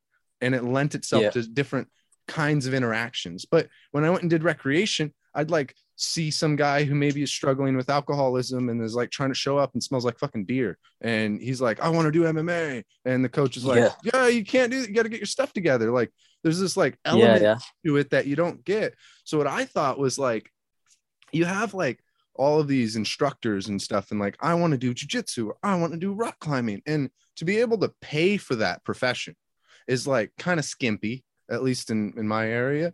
But like, what if there was a government program that they'd put more money into like a public institution to fund life skills? But what if like they had like a program that you had to apply for so that you can become part of like you can become a group in the government, where it's like just like one website or in one number and a counselor or an advisor, leads your county, or I don't know how you guys, your cities, like recreational instructors. And if you're like in foster care, or if you have low income, I don't know how you guys handle your income stuff there. Or it's just, if you have free education, it's just free for people and the government pays for it with taxpayer money. And if people sign up like to jujitsu or do rock climbing or paragliding, if they're 16, that instructor gets allocated more money from the government. And so now you have like people who are like trying to market children to, hey, come to my, my jujitsu gym, or hey, come to my rock climbing gym, because they want government money so that they can, be more prosperous and things like that. And they're incentivized to go out into the community and bring children into their doors so that they can make like, more government money. But it also makes these people like, when you're like, you know what, like, I want to be like, you're a medical engineer and like, that's a great thing. Some people love that, but maybe you're like, man, it's just not cutting out for me. But this jujitsu thing, I just don't know if I could raise a family on it. But it might bring you closer to doing that because there's more resources dedicated to that. And the person who decides to do that, you're doing it because you love it. Like, it's just weird in jiu-jitsu, like in rock climbing and trail running. I see these people who, when they teach kids, they're usually doing it because they just want to do more of that activity. They're not like, I need a job. I like I say, I had a salary job, and it was a great job. It was, I was lucky to get it. And I literally worked out how much I needed to make to pay my bills, but to enjoy my life. So I took I think I was on 30,000 a year, and I took if you look at it like this way, I took a 23,000, a £20,000 pay cut, because I was just like, I'm leaving that job to do something that makes me happy. And I don't care about the money. I just care about enough and making just enough to pay my electric and pay my gas and buy food. But why do I need to work an extra 40 hours a week to pay for more bills that I don't even need, to not be able to do something I'm happy at? So I sacrificed, in a sense, money for valuable time doing something I love. But one of the things, one of the ideas I thought into the future that I would like to do is, it obviously ties in with everything that we've been talking about, is that when I was younger, I used to run away from my foster homes, and they used to always catch me. The police always find me and bring me back, and then I'd go to a new foster home and it'd be a similar thing. And then I worked out that the further away I go, the less likely they are to find me. So I used to go to Wales, which is I don't know if you know Wales, or but I lived in England, so it was quite far away. North Wales is quite close to where I live, but as a kid, it's really far. And I used to run away up there and go up into the hills and the mountains and just survive as long as I could. And then eventually, when I'd run out of resources and I was not surviving, I'd go down to the train station and just basically get caught by the train conductor, and then he'd have to ring the police, and then they'd take me back, and then I'd save up and I'd wait for my next time, and I'd keep running away and doing that. And that was my escape, where I could be on my own and feel safe, because I had no one could hurt me. I was just out there, and one of the places that I found was this. It was an abandoned farmhouse that was half fallen down on the side of this sort of mountain, and it was my recent experience of being on the bridge. I've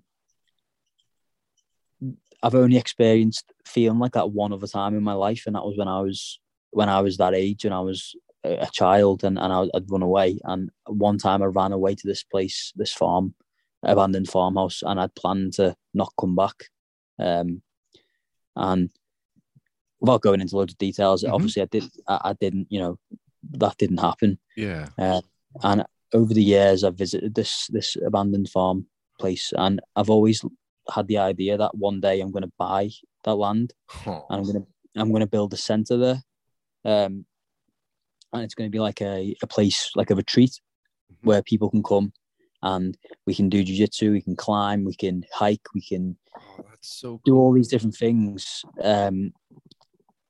and it's just like you say, give life skills and lessons, and have a center where people can come, and they don't have to worry about the life. They don't have to worry about, their home life. They don't have to worry about what's going to happen. They just know that they can come and stay there, and they're safe. So that, that's my future goal. That's cathartic as hell. Like, that is so, and I'm looking at this and it looks like it's like 100 miles from England to North Wales, and North Wales is like your literal spot where there's not a lot of like houses and stuff like that. There even looks like there's like some forest land that they have set aside. Wow. Yeah, it's amazing. There's lots of mountains. There's a mountain called Snowdon, which is like the national park, which is like the second biggest mountain in the UK. Whoa. So it's a great place, and there's just so much you could do there, which would be mentally good for your mental health, because it's outdoors, it's near mountains and lakes and rivers, and there's just an endless amount of activities that you could do, as well as all the the cold water therapy and like meditation and yoga and all these different things. The idea would be to, similar to what you said, it would be to go, okay, is there a yoga teacher out there who wants to come and be a part of this? Is there a kayak instructor who wants to come and be our kayak leader? Is there a rock climber who wants to come and be our lead mountain guide?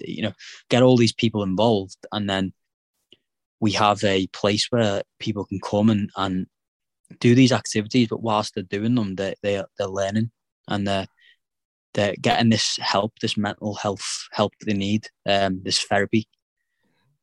Dude, it's like so wild, because like for me it just all makes so much sense. Like looking at just you walk like a kid and you're trying to like run away from from the places that you were at and like the traumatic trauma and things like that, and eventually you just like run to somewhere that's like super woodsy, and that's like the pinnacle of like the distance you go, because you know that if you go that far that they're likely not to find you.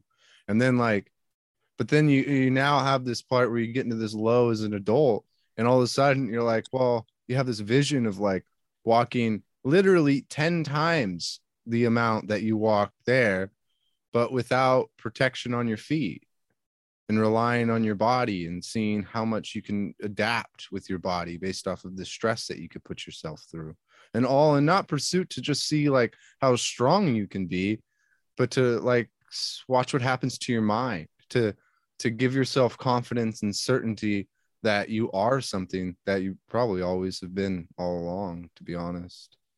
Yeah, one of the things I say is I've been very careful to say is that I'm, like when we do something, a journey, we say it's the start to the end, so like I'm going to start up in Scotland and I'm going to end down at Land's End. I don't say that. I say it's from start to beginning. So I'm starting, but when I get to the beach and I've finished the walk, that's just the beginning. I don't want to say that's it's the end, because it's not. It's the beginning of a new direction and a new path. So, just your and if like even just right now, way before too, I'm glad. I hope you teach kids in jiu-jitsu too. But like your perspectives and like the things that your turmoil, the things you have to work through, like at least I'd like to think anyways, like you are like an invaluable like model of a person to someone who lives this like these challenging lives, these challenging childhoods. Like if there was like a lighthouse, right, as the ship's coming to harbor, like, dude, you like one of the like the brightest lights out there in a lot of ways. And it's not because you have everything figured out. It's exactly for that reason that you is because you struggle so dearly. And despite all your struggle, you're still on these positive paths that are constantly pulling forward. Like it reminds me of a black belt thing again. It's like something happens when you're blue belt, purple or brown. Is like you tap a black belt one day, you're your instructor, and you're probably like, some people are like, yeah, I'm great. And then like you realize what happened to your instructor. Oh no, they just do the other thing now. And now you're not going to tap them for a long time again. Sometimes the black belt's tired or they don't feel well and you might catch them off guard. So like seeing that in you and seeing that you still struggle is actually, I don't want to say admirable or grateful. It's so honest, because it'd almost be disappointed in the sense if I were a child to be like, oh, you figured out things that I had wrong and now everything's fixed for you. But to know that like you're constantly improving, and one day when you're a black belt in the mind, your work will probably not be done, but it'll certainly be less harrowing and less painful, like it is for a black belt when they're, you know, when they're working really hard on the mats. Like it doesn't look like a white belt when they're working really hard on the mats. Yeah. That's like, for me, a person who struggles with self-doubt and all those things, that's the most relieving thing to hear. Yeah, I think it was, it's important. I was debating whether to, you know, when I was like going to say I'm doing this walk and the reasons why I'm doing it, I was debating with myself whether to be like, oh, by the way, I'm doing it for mental health, and I'm doing it for this and I'm doing it for that. And I'm fine. You know, I'm all good. I'm doing it. I'm this strong person, and I was debating whether to almost lie, because I didn't want to be like, I didn't want people to go, why would I listen to someone who is struggling themselves? You know, how can a homeless man give me advice on how to have a home? You know, it's kind of like that. Yeah. But the homeless guy who's lost his home is going to give you key advice on how you will not lose your home. You know, it's actually, like you say, it's actually me being in the position I'm in now is like, I want people to come on this journey that I'm going on kind of with me and see that, you know, we're not going to be fixed, you know, just one day. We're not going to just wake up and be fixed. But all you got to do is take one step in front of the other. And yeah, once you take the first step, every other step after that's easy. But it's the first step that's the hardest. And I love that so much, Nathan. I love you, man. Is there anywhere that people can find out more about the walk, the details about it, or the charity that you're trying to support, or anything like that? Yeah, so the walk is called, I've got an Instagram page, which is called Walk a Mile in My Shoes.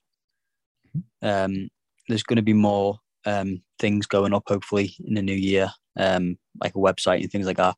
And I'm also going to be announcing the charity or charities that I'm going to be raising funds for. So I'm aiming to do that in the new year as well.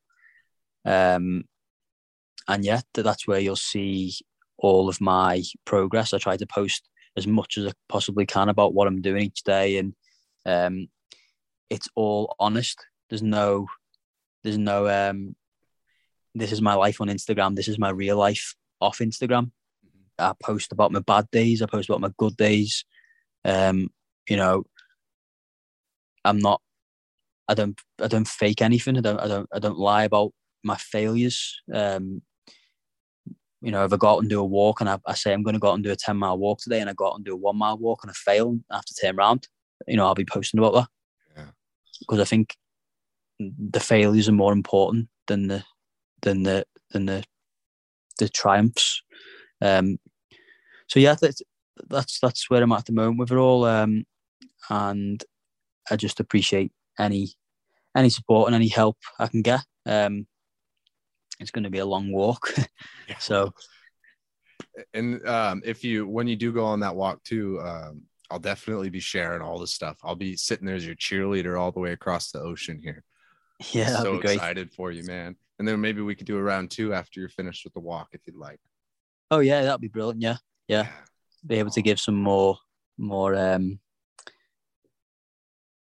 discussion on my feet and yeah. see how they are after that. Mm-hmm. I'll be thoroughly excited and looking forward to that, Nathan. That's great. Thanks very much for having me on. Dude, thank you so been much great for your talking time, to you. Nathan. Like you're literally like, I connect with you so much, and I've learned a lot from you, and it's been great. Thanks a lot. Appreciate it. Yeah, absolutely. Great. I'll speak to you soon then. Thanks. Yeah, absolutely. Hope you have a good night. Yeah, you too. Speak to you soon. All right. See you later, Nathan. Thanks. Bye. Bye. Thank you. Oh my God. I love talking to Nathan. So much to glean from that man. Like, I think him and I are on the same track with some of our challenges in life and our mental blockages. And I love it when I can meet someone just like me in certain ways, and I love it when I can meet people who are different from me, because all of those are ways to understand myself and the world around me, and hopefully y'all can find the similar way to do that for you. You know, barefoot is interesting. I mean, like, you know, even if you're like, well, why would you walk barefoot? That's like, you got to go slower and you have to be more careful and all these other things. And it's like, well, because then it's a reason to be more careful. It's a reason to be slower. It's a reason to be more tactful.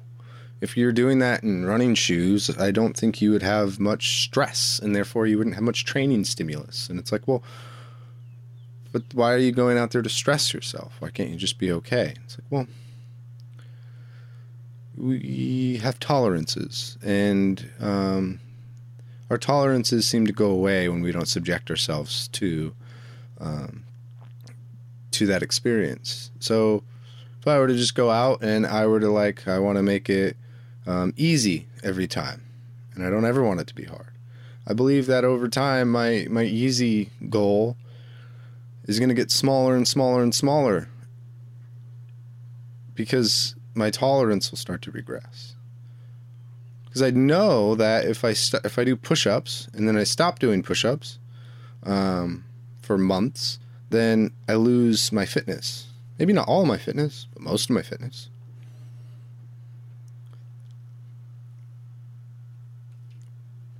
So with your shoes, like, if you don't want to run hard and you want to run thoughtful, maybe taking your shoes off is a really good way to approach that. For some of you out there, it's exactly what you need. While others need to learn how to run harder and faster. One of the things that my favorite sayings that I heard was, easy choices, hard life, hard choices, easy life. And I think that applies well here for myself and maybe even for Nathan. Well, if you want to check out more about Nathan, you can check him out on Instagram. It's like Walk a Mile Barefoot.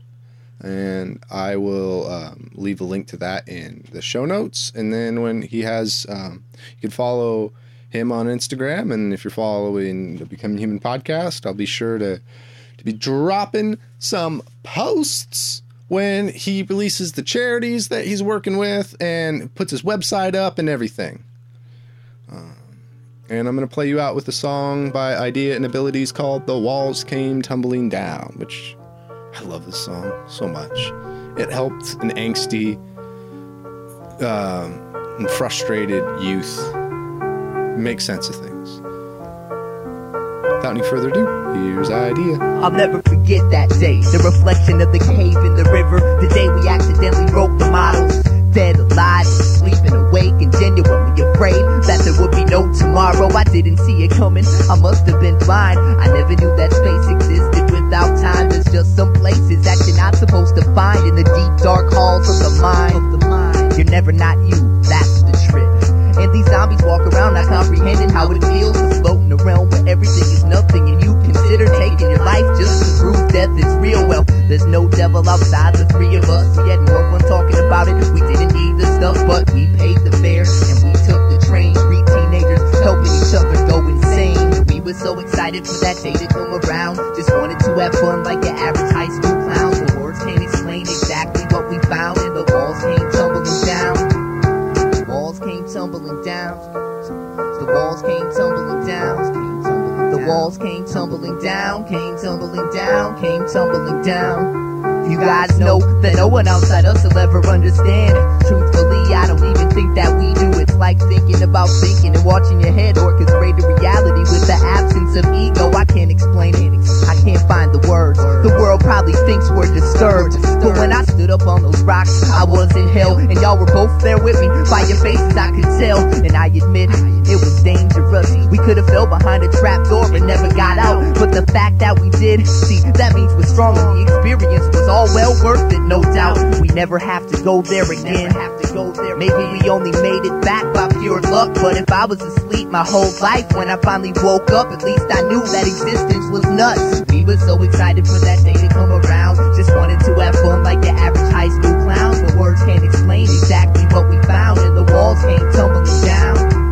The walls came tumbling down. The walls came tumbling down. The walls came tumbling down. The walls came tumbling down. The walls came tumbling down. Came tumbling down. Came tumbling down. Came tumbling down. We ain't ever gonna look at anything the same. Perception, animation, happiness, pain. I still feel like I'm sitting on that bench and nothing around me makes sense. I remember the rain and the night falling right before our eyes, horrified in a universe we don't recognize. Let's not alter our nervous system for safety. Let's just watch ourselves paint ourselves in this painting. It's crazy, but at least now we know it. We can put together a puzzle with the piece we unfolded. The brain's a fun house, a madman's playground, but I know myself, that's something I could really say now. I hope you both feel the same.